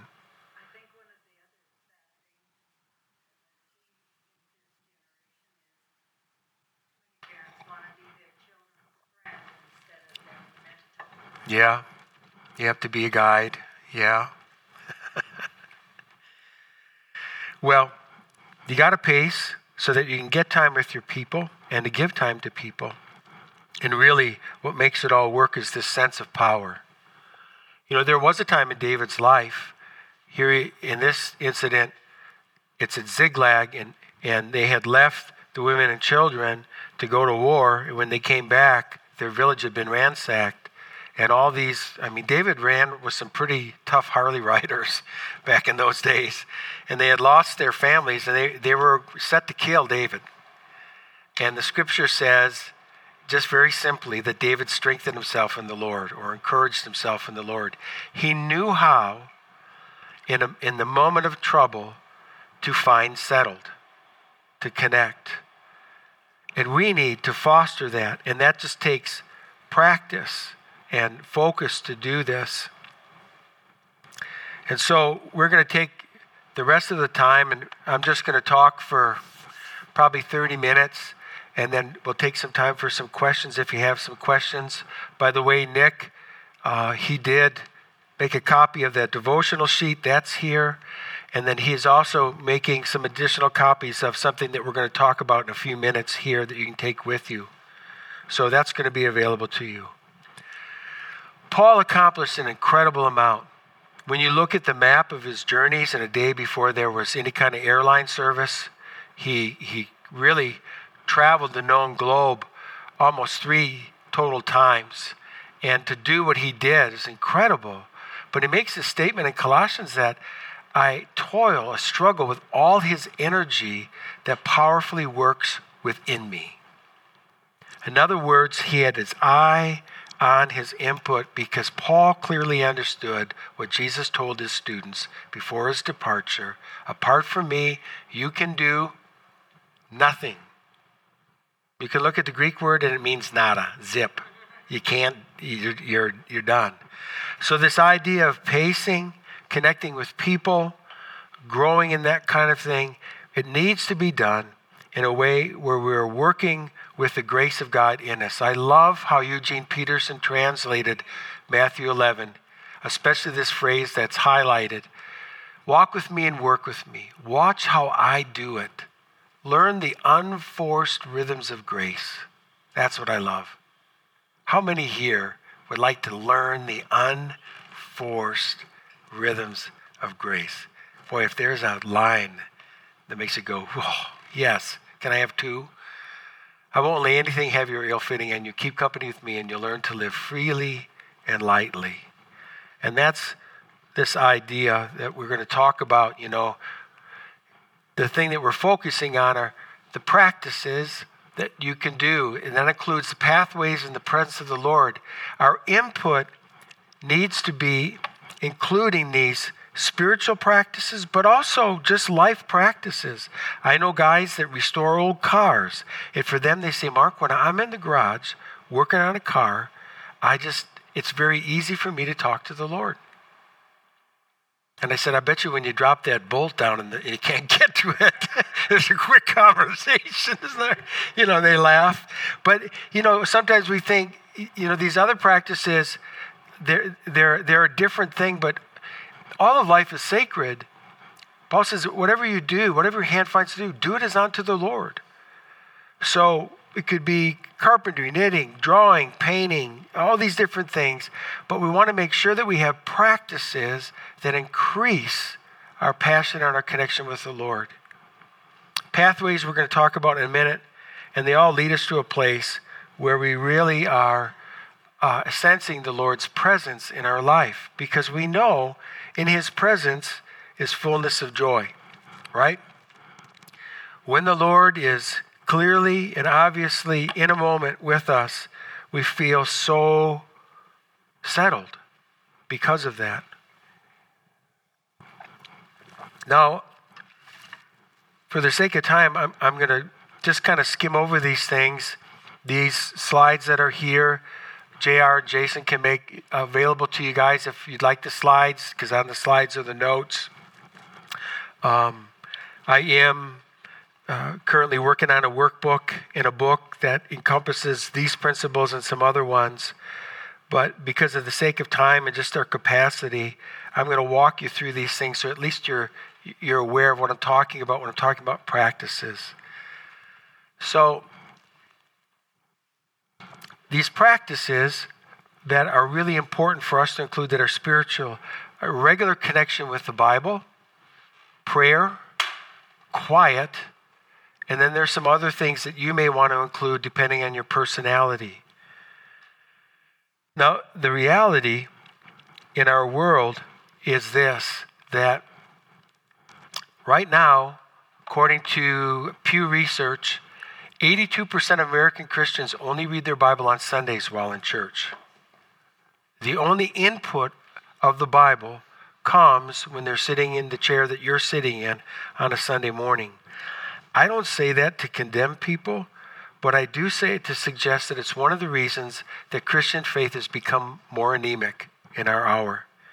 When Jesus says, man shall not live on bread alone, but by every word that proceeds from the mouth of God, we've got to come up with ways where we're re-engaging the Word of God. And I want to give you just a few things to think about in your planning. If we're going to re-engage the Bible, what does it look like, Mark? So here's what I would say to you, is that every day you should be looking for some kind of a dose of Scripture. Sometimes for me, my brain is tired. And when I'm riding to work, I use the, I think it's called the U-Bible app. Is that what it's called? Do I have that right? Yeah, yep. And so on that is an audio version, and I'll listen to it. And if I'm preaching out of Philippians 1, I'll just listen as I drive. And sometimes even after I've read it, I'll take a moment to put my headphones on and listen to it. There's a different part of your brain that's activated when you listen as opposed to when you read. They're both good. But if you find yourself in a place where a daily dose is hard for you to take, try listening to the Bible. If you've never done that before, try listening to it. Or do something like subscribe to the Daily Bread devotional. I read that daily. And I like it because I love stories. You get a little story based on a scripture. You get an application of that scripture. And then down below, if you want more, there's more scriptures there. But you've got to make it a regular practice to ingest the Word of God. And not just ingest it, but think about it. And one of my mentors said to me, Mark, before or during or after, you have to let the Word of God read you just as you've read it. And I talk to so many Christians when they come in and they sit down and they talk with me. I'll ask them about what are they learning from the Word, and their blank look will come over there, and I'll realize they have not been connecting in any kind of interactive way. The Bible is there as a living and active guidebook to stir us, to convict us, to nurture us, to feed us. And lastly, some sense of applying it. Like, okay, Lord, I hear you saying this or that to me. How? How do I wear this? So a daily dose that leads you to really do some examination according to that light. And how are you going to walk it out? Does that make sense? So critical. One of the reasons that Christians are struggling mentally, I think, in the activities of our world right now is we don't have a sharp Word of God, the Word of God coming to divide soul and spirit and truth and untruth. And so if you're not giving yourself time for that, you're not going to experience that. So I implore you to give yourself time for the Scripture. It's an important practice. Every Christian needs to. It's true for prayer as well. I'm looking at the clock, and I'm not going to belabor the point. I think most of us understand the importance of prayer, but it's the idea of not just telling God, but also listening to God. There's this idea in 1 Peter 5:7 where the encouragement is cast your cares on Him, that's part A, for He cares for you, that's part B. It's so many Christians that will come and sit down in my office and talk to me about what's going on in their life. I say, have you prayed about it? They'll say, yes. And what have you heard about it? I don't know. How has God answered the prayer? I don't know. Has God lifted the concern from your heart? I don't know. Well, you need to know. And that process of casting it and then receiving His care is a real important practice to foster. Make sense? And part of what helps that is this practice of quiet. Because when you're quiet, you're moving with a 3-mile-an-hour God. A Japanese theologian made that little idea famous when he said, God moves at the speed of love. He never runs ahead. If you feel driven, the shepherd never drives. It's somebody else. The shepherd always guides, leads, calls, nurtures. And so this idea of quiet is so important to find settled. When I was in my 30s and I had a number of mentors, one of my mentors was Jim LaFoon, a fellow from North Carolina. And I went to do some ministry with Jim down in North Carolina. And one morning I noticed he would always go out to the creek with a lawn chair and sit by the creek. And if Jim LaFoon was a real character, I said, what are you doing out there, LaFoon? And he said, I'm just sitting with the Lord. What? Yeah, I just sit by the creek with the Lord. You're sleeping. No, I'm not. I'm sitting with the Lord. And then he turned to me, and he's a prophet, so he gave me this prophetic look. When you get those prophets hot, you know. And he said, I challenge you to sit with the Lord 10 minutes every day quietly. Done. I'll do it, LaFoon, just to spite you. I could not believe how long 10 minutes felt. I can remember the first few times where I'm just trying to sit and I look at my watch. My God, it's only been a minute. Go back and my brain is racing. Oh man, it's only been 3 minutes. I can't do this. But I remember talking to LaFoon. I said, my brain bounces all over the place. He goes, yep. What do I do about that? Just sit. Will it ever stop? Don't know. That's encouraging. But here's what I found. I mean, that was 30 years ago. I've found, and this is my practice. This is what I do. This is how it might not work like this for you.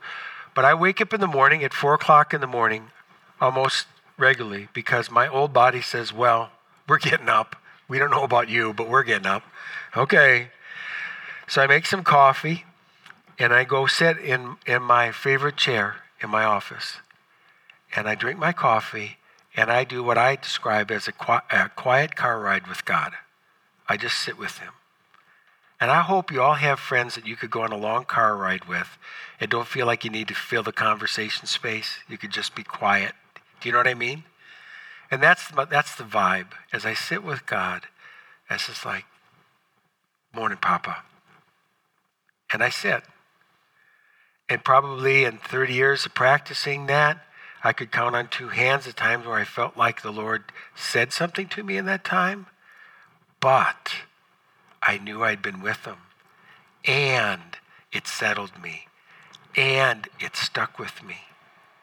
So much so that regular practice affords me a settledness, a quietness that's portable. I had been invited to do an intervention of a fellow who was an alcoholic, a very functional businessman, but really his alcoholism was off the charts. And so we had to do this intervention with the family. And it had started, it seemed like it was going to roll out good, and all of a sudden it erupted like a volcano. And literally there were people out of their chairs, in one another's faces, screaming. There were things flying in the air, and I'm sitting in my chair like, oh my gosh, what do I do? And I heard the Lord speak to me, a whisper turns away wrath. And so I just went like this. Could we sit down? Could we please sit down? That's exactly the tone. Could we sit down? Could we talk? Could we please sit down? Finally, the guy who was the guy that we were trying to help turned around and goes, what are you saying? And I'm wondering if we could sit down and talk. And he goes, why in the world are you so calm? Jesus. Now, could we sit down? We sat down, and it changed the mood in that moment. I would not be able to do that if I did not have a consistent practice of finding quiet and carrying it. You got to figure it out, folks. I don't know what it's going to look like with you, but you've got to find a place where there's quiet and you connect with the living God. Does that make sense? Really important. The last 10 minutes, you're going to feel like Mark. Remember, you talked about pace. We're going to walk through this concept called sacred pathways, because I found this to be really important. Pathways come out of an idea from a guy who is a spiritual director and writer named Gary Thomas. He's a wonderful guy. And the idea is that there's certain paths, he calls them, certain ways that we connect with the Lord more readily than other ways. For me, like I'm what Gary Thomas would call a naturalist. I love to be outside. So if I'm walking in the woods, like I'll leave the busy office and I have a couple of different woods that I walk in, and I walk in the woods, and as soon as I get in the woods, it's like, hello, God. And I'm not a tree hugger, so don't freak out. But, there's something about being in that space that's an easy pathway for me to connect with the Lord. The other one for me is worship. And not so much worship in a corporate setting, but me with my guitar or mandolin or banjo, just playing in the presence of the Lord. So I want to walk through, kind of doing an overview, and on the table here is a little survey that you can take, and you go through and you'll score yourself, and when you get done, you'll discover what are your top 3 pathways. And then on this sheet here, there's some recommended devotional adventures for each pathway. Like the first one is naturalist. Here's some ideas. You could plan a variety of outdoor walks at different times of the days of the week. Or do an early morning sunrise walk. It's a great opportunity to reflect on the Lord's new mercies. Or do an evening walk after the stars are really out. You guys have great stars in Montana. I love it. It's a great time to reflect on Psalm 147:4 and that he calls out the stars by name. Plan a longer retreat time out in the woods or someplace out in a cabin. In a pinch, take a walk outside at lunchtime. So there's different devotional things. Have any of you heard of this idea of sacred pathways? Yeah, some people have, yeah. So it's this idea. So let me walk you through the idea. The first one I've mentioned is naturalist. You connect with God in a way through what he's made. You feel alive when you walk in the woods. He just seems near. There were several places on my drive through North Dakota and into Montana where I just would pull off. And it was a beautiful scene, and I wanted to just stop and go, Lord, man, you're just showing off. This is crazy. So beautiful after all this rough stuff that we've put it through. This idea of a sensate, you connect with God through your senses. These are people that they love like candlelight or aroma candles or beauty or color or sound or smell. All of it seems to engage you in a way. It draws you in, and there's an attention. They have a real eye for decorating usually, but their decorating usually has a purpose behind it where they connect with the Lord. A traditionalist is one who connects through ritual practice. It's very interesting to me that this next generation, there's been a kind of recovery of the joy of liturgy, which to me, there wasn't much of an attraction to that. But to them, there's something about the routine or the pattern of it. For some of them, that is really a connection. Far be it from me to hold it back. It's a sacred pathway for them. This idea of being an ascetic, connecting with God through solitude and simplicity. There's a movement abroad about minimalists and different people and Christians that are really trying to live with the simplicity. It's likely that their asceticism is a way that they connect with God. An activist, these are people that are go-getters. They're the people that are, out parading and protesting or doing something or leading some kind of an activation, but they connect with God through acts and action. If you are an activist, it's really important. One leader I know that was a real strong activist said that if they didn't hit their knees first when they got out of bed, if they hit their feet first, they'd be inactive. If they hit their knees first, they would connect with God in a different way where their activity was more directed by the Lord. So if you're one of these activists, hit your knees first. Do yourself a favor. Caregiver. I've seen these people who connect with God as they serve others. It's really important if you're a caregiver to mind your grid and to make sure that you are getting some passionate givers instead of just people who are passion takers. Does that make sense? Worship is an obvious one for a lot of people. When worship begins to start, they connect with the Lord in a unique way. It makes it easier to sense the Lord's presence and to talk with Him. Contemplation involves quiet and connection with the Lord.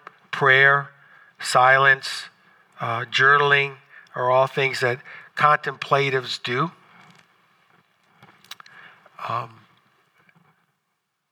Another one, I think it's the last, it is the last one, is intellectual. And these are the ones who are stimulated by reading a deep book or studying a system of theology or looking at some method of apologia. When they begin to really gear their brains, they feel naturally a connection. And so they love guys like Tim Keller. And they feed on that because they connect. So as I say that to you, let me go back over these. I'm going to walk through slowly. See if you don't have one or two that stand out to you as, I think those might be me.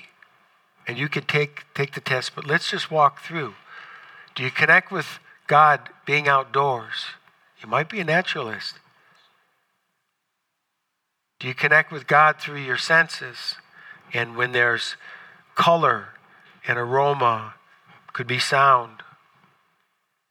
Do you connect with God through pattern or ritual? Or do you connect with God through solitude and simplicity? Are you an activist? You say, forget that solitude and simplicity. I'm going to go move a mountain. Are you a caregiver? Does that mean something to you? Are you a person who connects through worship in a uniquely easy way, or contemplation, and lastly, intellect? The big thing for you to think about is, are you on your path on a daily basis? So please do yourself a favor, because this is the input thing. Remember when we were talking about input up here? A big part of the input part that comes in here are your sacred pathways. Are you daily availing yourself in a very intentional and focused way to be on your paths? It's important.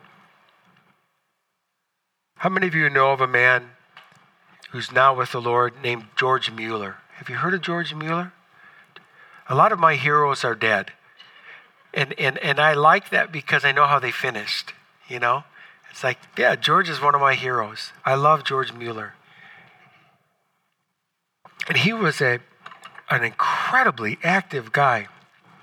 This is just a few things that he did, but he had a large school that was both a seminary and a university in his day. He had 5 orphanages with literally thousands of orphans under his care. He did it all by faith.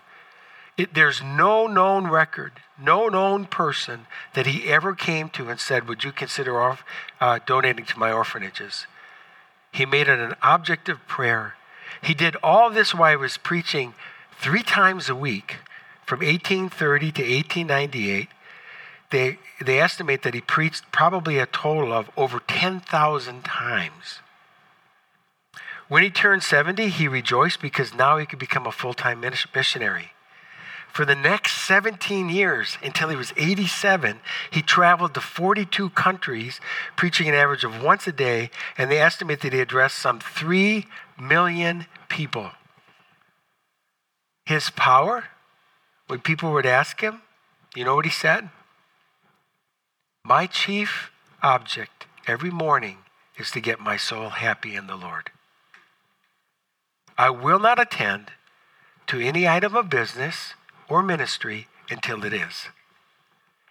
And he had developed a plan, an ongoing plan through all that ministry, through all that demand, through all those different shifting pieces, where he knew how to keep his soul happy in the Lord.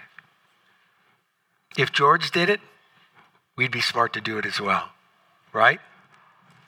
So my plea to you today is to take this information and not store it in your Bible, not throw it in the file cabinet as you head out to church, but to really make the next season of your life a place where you consider, what season are you in? Who is the pacemaker of your life? Do I know how to find settle? And are the inputs in my life keeping up with the outputs of my life? And you develop a current, ready plan. It would have been a different story if when David was on that roof, he would have walked off the roof and maybe across the street to talk to one of his mighty men and to say, I'm in a bad way. Yeah, David, why don't you go grab your guitar? We probably need to worship. Different story. Different story. Would have been a different story for Elijah. Would have been a different story if someone would have grabbed Peter's arm and said, don't you dare run away. I'm with you. You said you didn't want to deny the Lord. Let's bear down. Let's be together. You can look at every incident of all of Scripture where people stumble or lose their way. They lost their plan for resilience. Let's not join them. Let's learn from them. Amen? Let me take a moment to pray for you, and then I'll take any questions, and then we'll have Johnny pass out the final exam. No, just kidding. Let's pray. Lord, you call us this. Sometimes I read it and I think, I don't know, Lord. But you call us overcomers.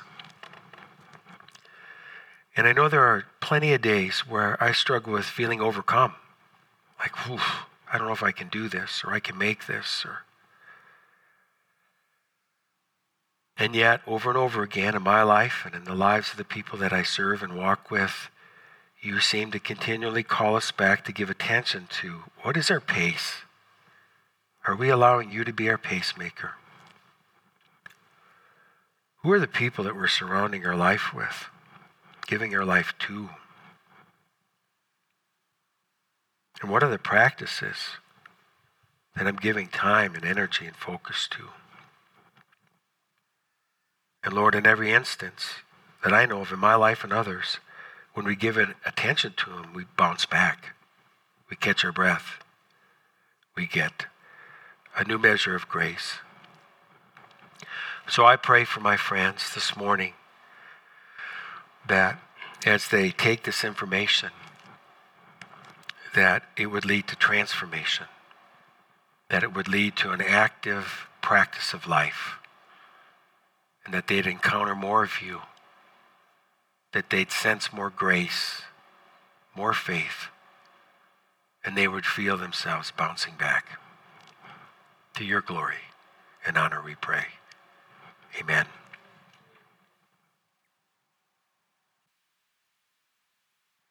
Any questions? What can I help with?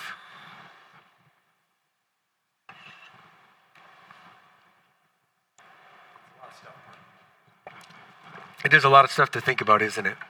Yeah. And as I comb through, I'm just going to be praying for you guys to really focus on one or two things of, okay, this is where the Spirit says to start. Yeah.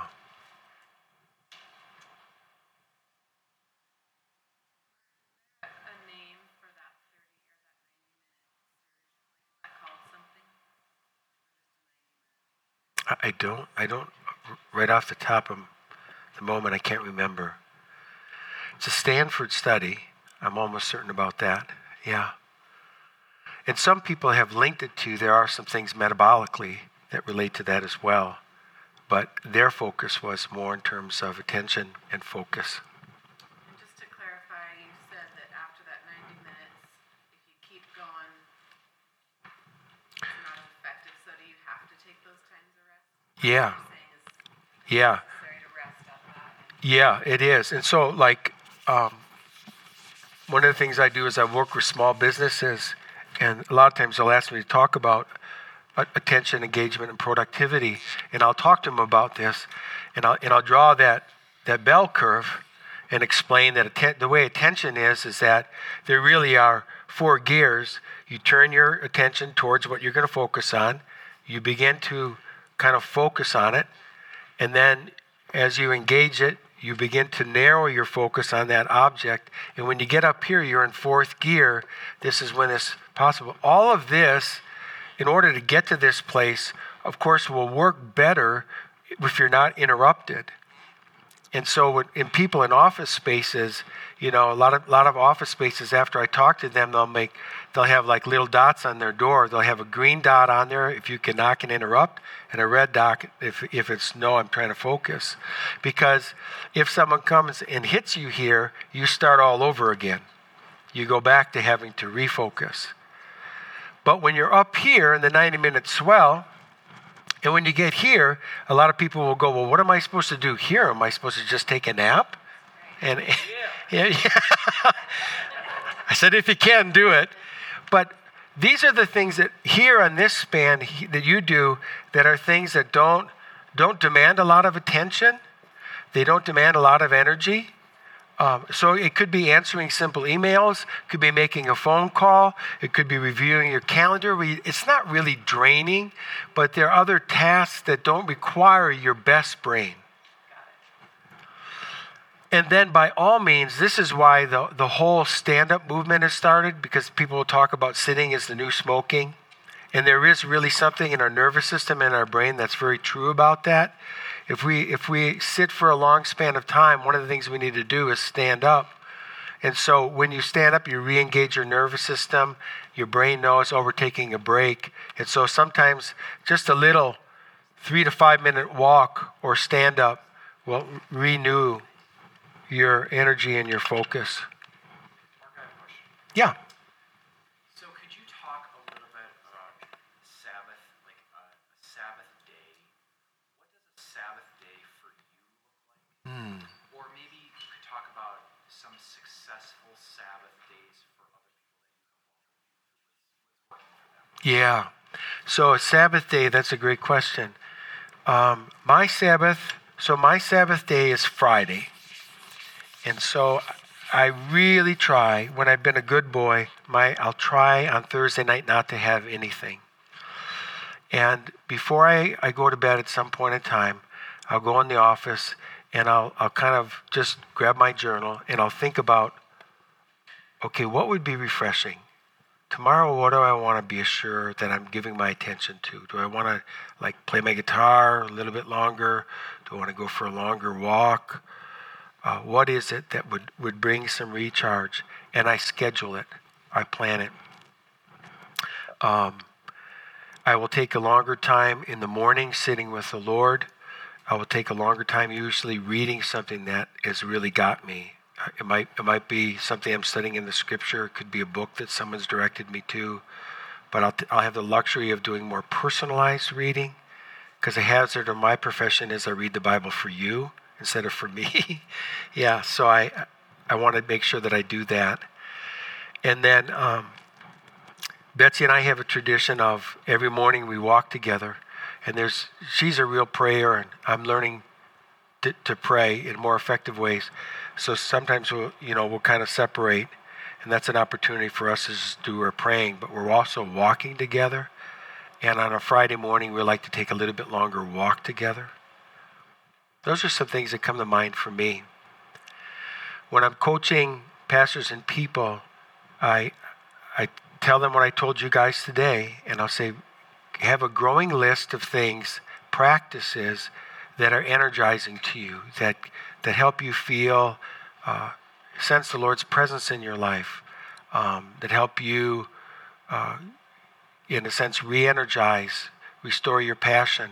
Have a working list, and make sure on your Sabbath that you're giving time for 1 or 2 of those things on a regular basis. Most people will be really good about trying to turn off, but they don't know what they're turning to. And that's been probably the biggest thing in my work, in my own life and pastors' lives, has been to help them to realize when you check out, know what you're checking into. Does that make sense, Jeff? Yeah. Were saying, like, there's a question that you asked. What is happening for you? Sure.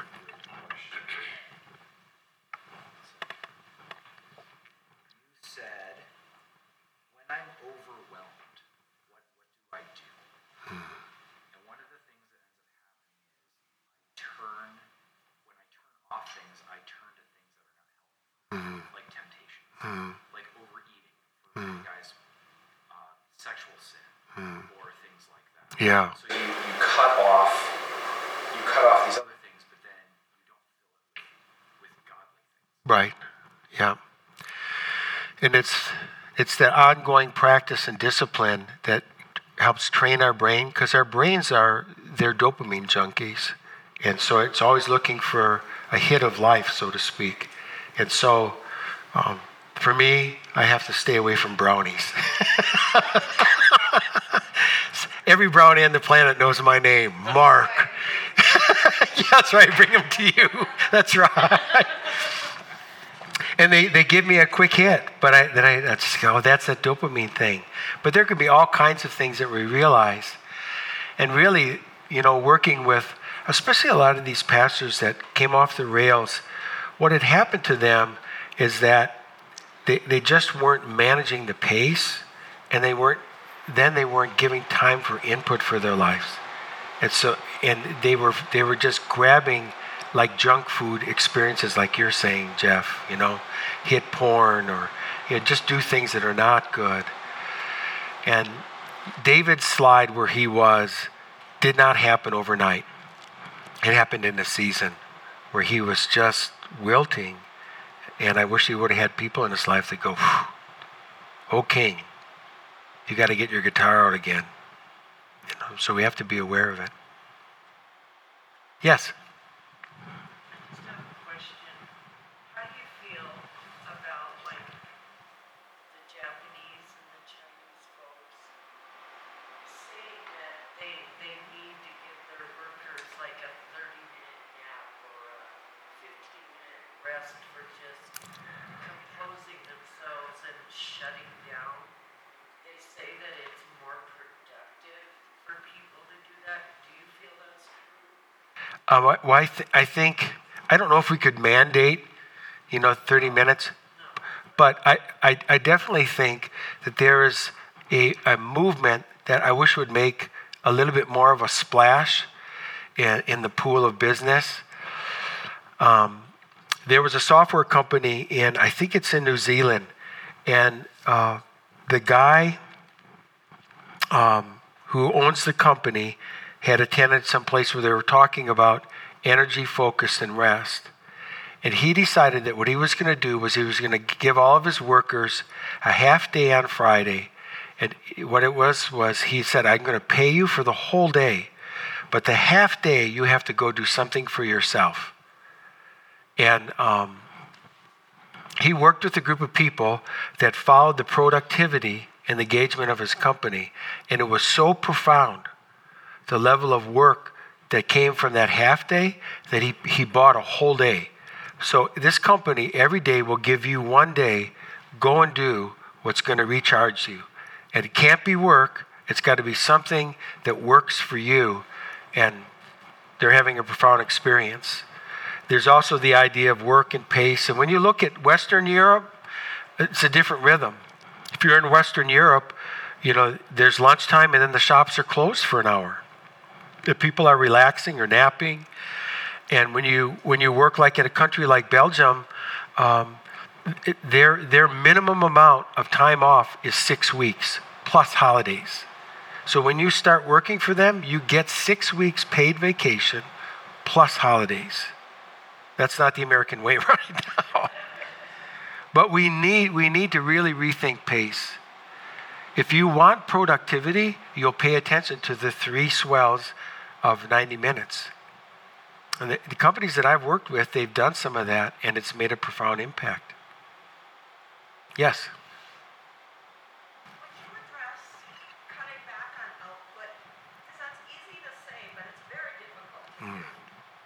Yeah, I struggle with it. I'm a recovering output junkie. Yeah, and usually it's when I'll realize I'm overwhelmed, and then I'll look at the markers that we've talked about today. You know, like where's my grid at? What does my calendar look like? Have I been on my sacred pathways? And when I realize I'm not, I know that I need to start to say no to certain things. Now, in order for me to say no to some things that are big, I have to have a rest place to go think. I need to walk in the woods on it. And right now, at the age of 65, I've had a lot of people, I don't think anybody retires at 65 anymore. But when I turned 65, a lot of people came and said, I suppose you're going to retire. And I said, I wish. But what I am is I'm refining what I'm going to do. And that means I need to start saying no to some certain things. So I'm cutting back on the amount of ministry hours at the church that I'm at now. And the pastor's known that for about 1.5 years, 2 years, that day is coming. And so I'm doing that.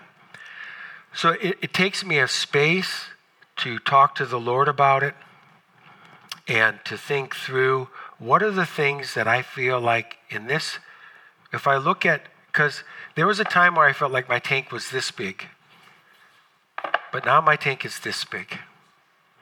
And in order for me to do the things that God put me on the planet, how am I going to spend this tank?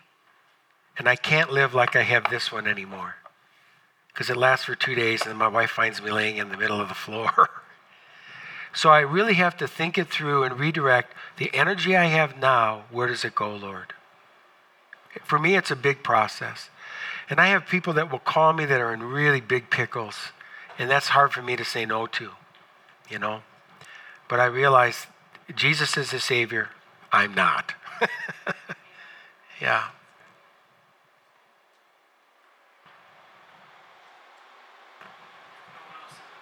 Yeah. Did you have a question? Sorry. No, I was just going to add something. I just wanted to ask, you have to say no a lot more than you can say yes lately. Yes. That's Yeah. It's troublesome, isn't it? Yeah, it is. Yes. No. Yeah, it's very hard for me. I mean, when the Lord, sometimes I wish I just had a short highlight reel so you guys knew what I looked like when I was 23. You know, it's what Jesus says to the person who's been forgiven much, they love much. I don't even know how to say it other than I'm just so incredibly grateful. So when someone comes to me for help, if there's something I can do, I really want to say yes, you know. But then the Lord is really faithful to put his hand on me and say, remember, I'm the Savior, you know. But it's hard to say no. And I get so many people that are in real pickles. I'll do what I can to help them find it, you know, but I just can't do good work then. Yes. Amen. Yeah. And you know, part of the whole people meshing thing, it's so interesting to me because I don't have a web page, I don't hang a shingle, and through mutual friendship, I met this character named J.R. when he was on a sabbatical, and I didn't know I was going to meet all you good people, and I'd never been to Montana. I'd never thought about being to Montana, you know, it just didn't enter my mind. Here I'm in Montana, and I think I'd like to move to Montana, you know? That's what they all say. Yeah. I hear you guys have a problem from the West Coast in particular, yeah. But it's just another way that God fills our grid. It's so cool to see. It's amazing. While you were flipping through your slides, you skipped it, but I saw the RPM slide. Yeah. And for me, in your and I's relationship, that's been a major picture in my head, is watching the RPMs of the engine. Yeah. To make sure you're not running at 6,000 RPM Yeah. below the engine. Yeah. So, yeah, one of the things, and I wish every person here could get at least a 3-month sabbatical. Man, I really mean that from the bottom of my heart. There's something about stopping and that freedom that affords to you a clear picture. And I realize that in our world, it's not really wired that way, so you have to be a bit of a revolutionary and find ways that you can foster rest.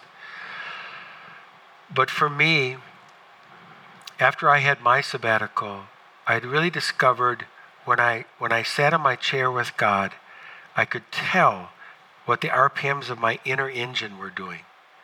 And if it was going zzz, I knew that's not good. And if it was going zzz, that's it. So one of my practices is I look for regular activities that happen every day, like saying grace before a meal. And even when alone, I'll close my eyes for a moment and I'll listen to the RPMs. Because the day gets the best of you, and the next thing you know, you're on roller skates. But if you can catch it, so at lunchtime you close your eyes and you listen for a moment and you go, zzz, you go, oh, Lord, okay, what am I going to do? And you can be intentional. You can give your focus to what can I do to slow down. If you can find settled, you can find it. Your mission is, what does Joel look like settled? What does Taylor look like settled? What is this big guy that is probably in his tree stand now? What does he look like settled? And so that you know what it feels like in the dashboard of your soul, your body, and when you're there, you can be settled. Isn't it astounding that Jesus is walking through this crowd that would dwarf the Beatles crowds, and there's this woman who's fighting to touch him because she's had an issue of blood that's killing her. She can't find any remedy, and she knows if I just touch him, I'll be healed. She finds her way through. She touches his robe.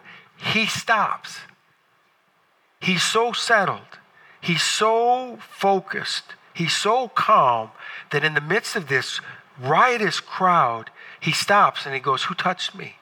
And his disciples are like, dude, we're in the middle of New York. Can you, I don't know. What do you mean, who touched you? And Jesus goes, no, I know, someone touched me. He was aware and settled.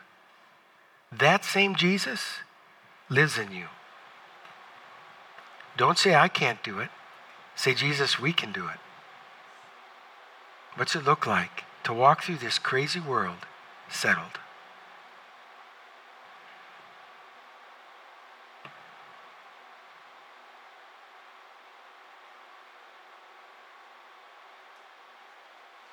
Should we take a nap?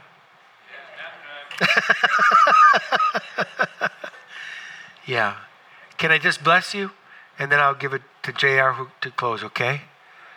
Well, thank you, Lord, that you are a shepherd, that you don't drive, you lead. And not only do you lead, Lord, but you invest your person inside of us. And you invite us to be inside of you, to abide in such a way as that we are together and our pace is set by you, our people are coordinated by you, and our power flows from you. Would you bless these people in a marked way that from this day on, they notice an emergence of grace and rest and flow because of your presence in their lives. In Jesus' name, amen. All right, thanks, Mark. We'll be hanging out here for a bit. There's probably some drinks and snacks still. You can grab something on your way out if you want. But you guys, thanks for joining us. I really appreciate the opportunity to hear from Mark. So I think that's it. Otherwise, Mark will be preaching tomorrow too as a part of the Sunday service. So if you are able to make it, there's resources up here. Don't forget to grab something on your way out if you want to. Otherwise, have a great rest of your Saturday, and I'll see you tomorrow morning.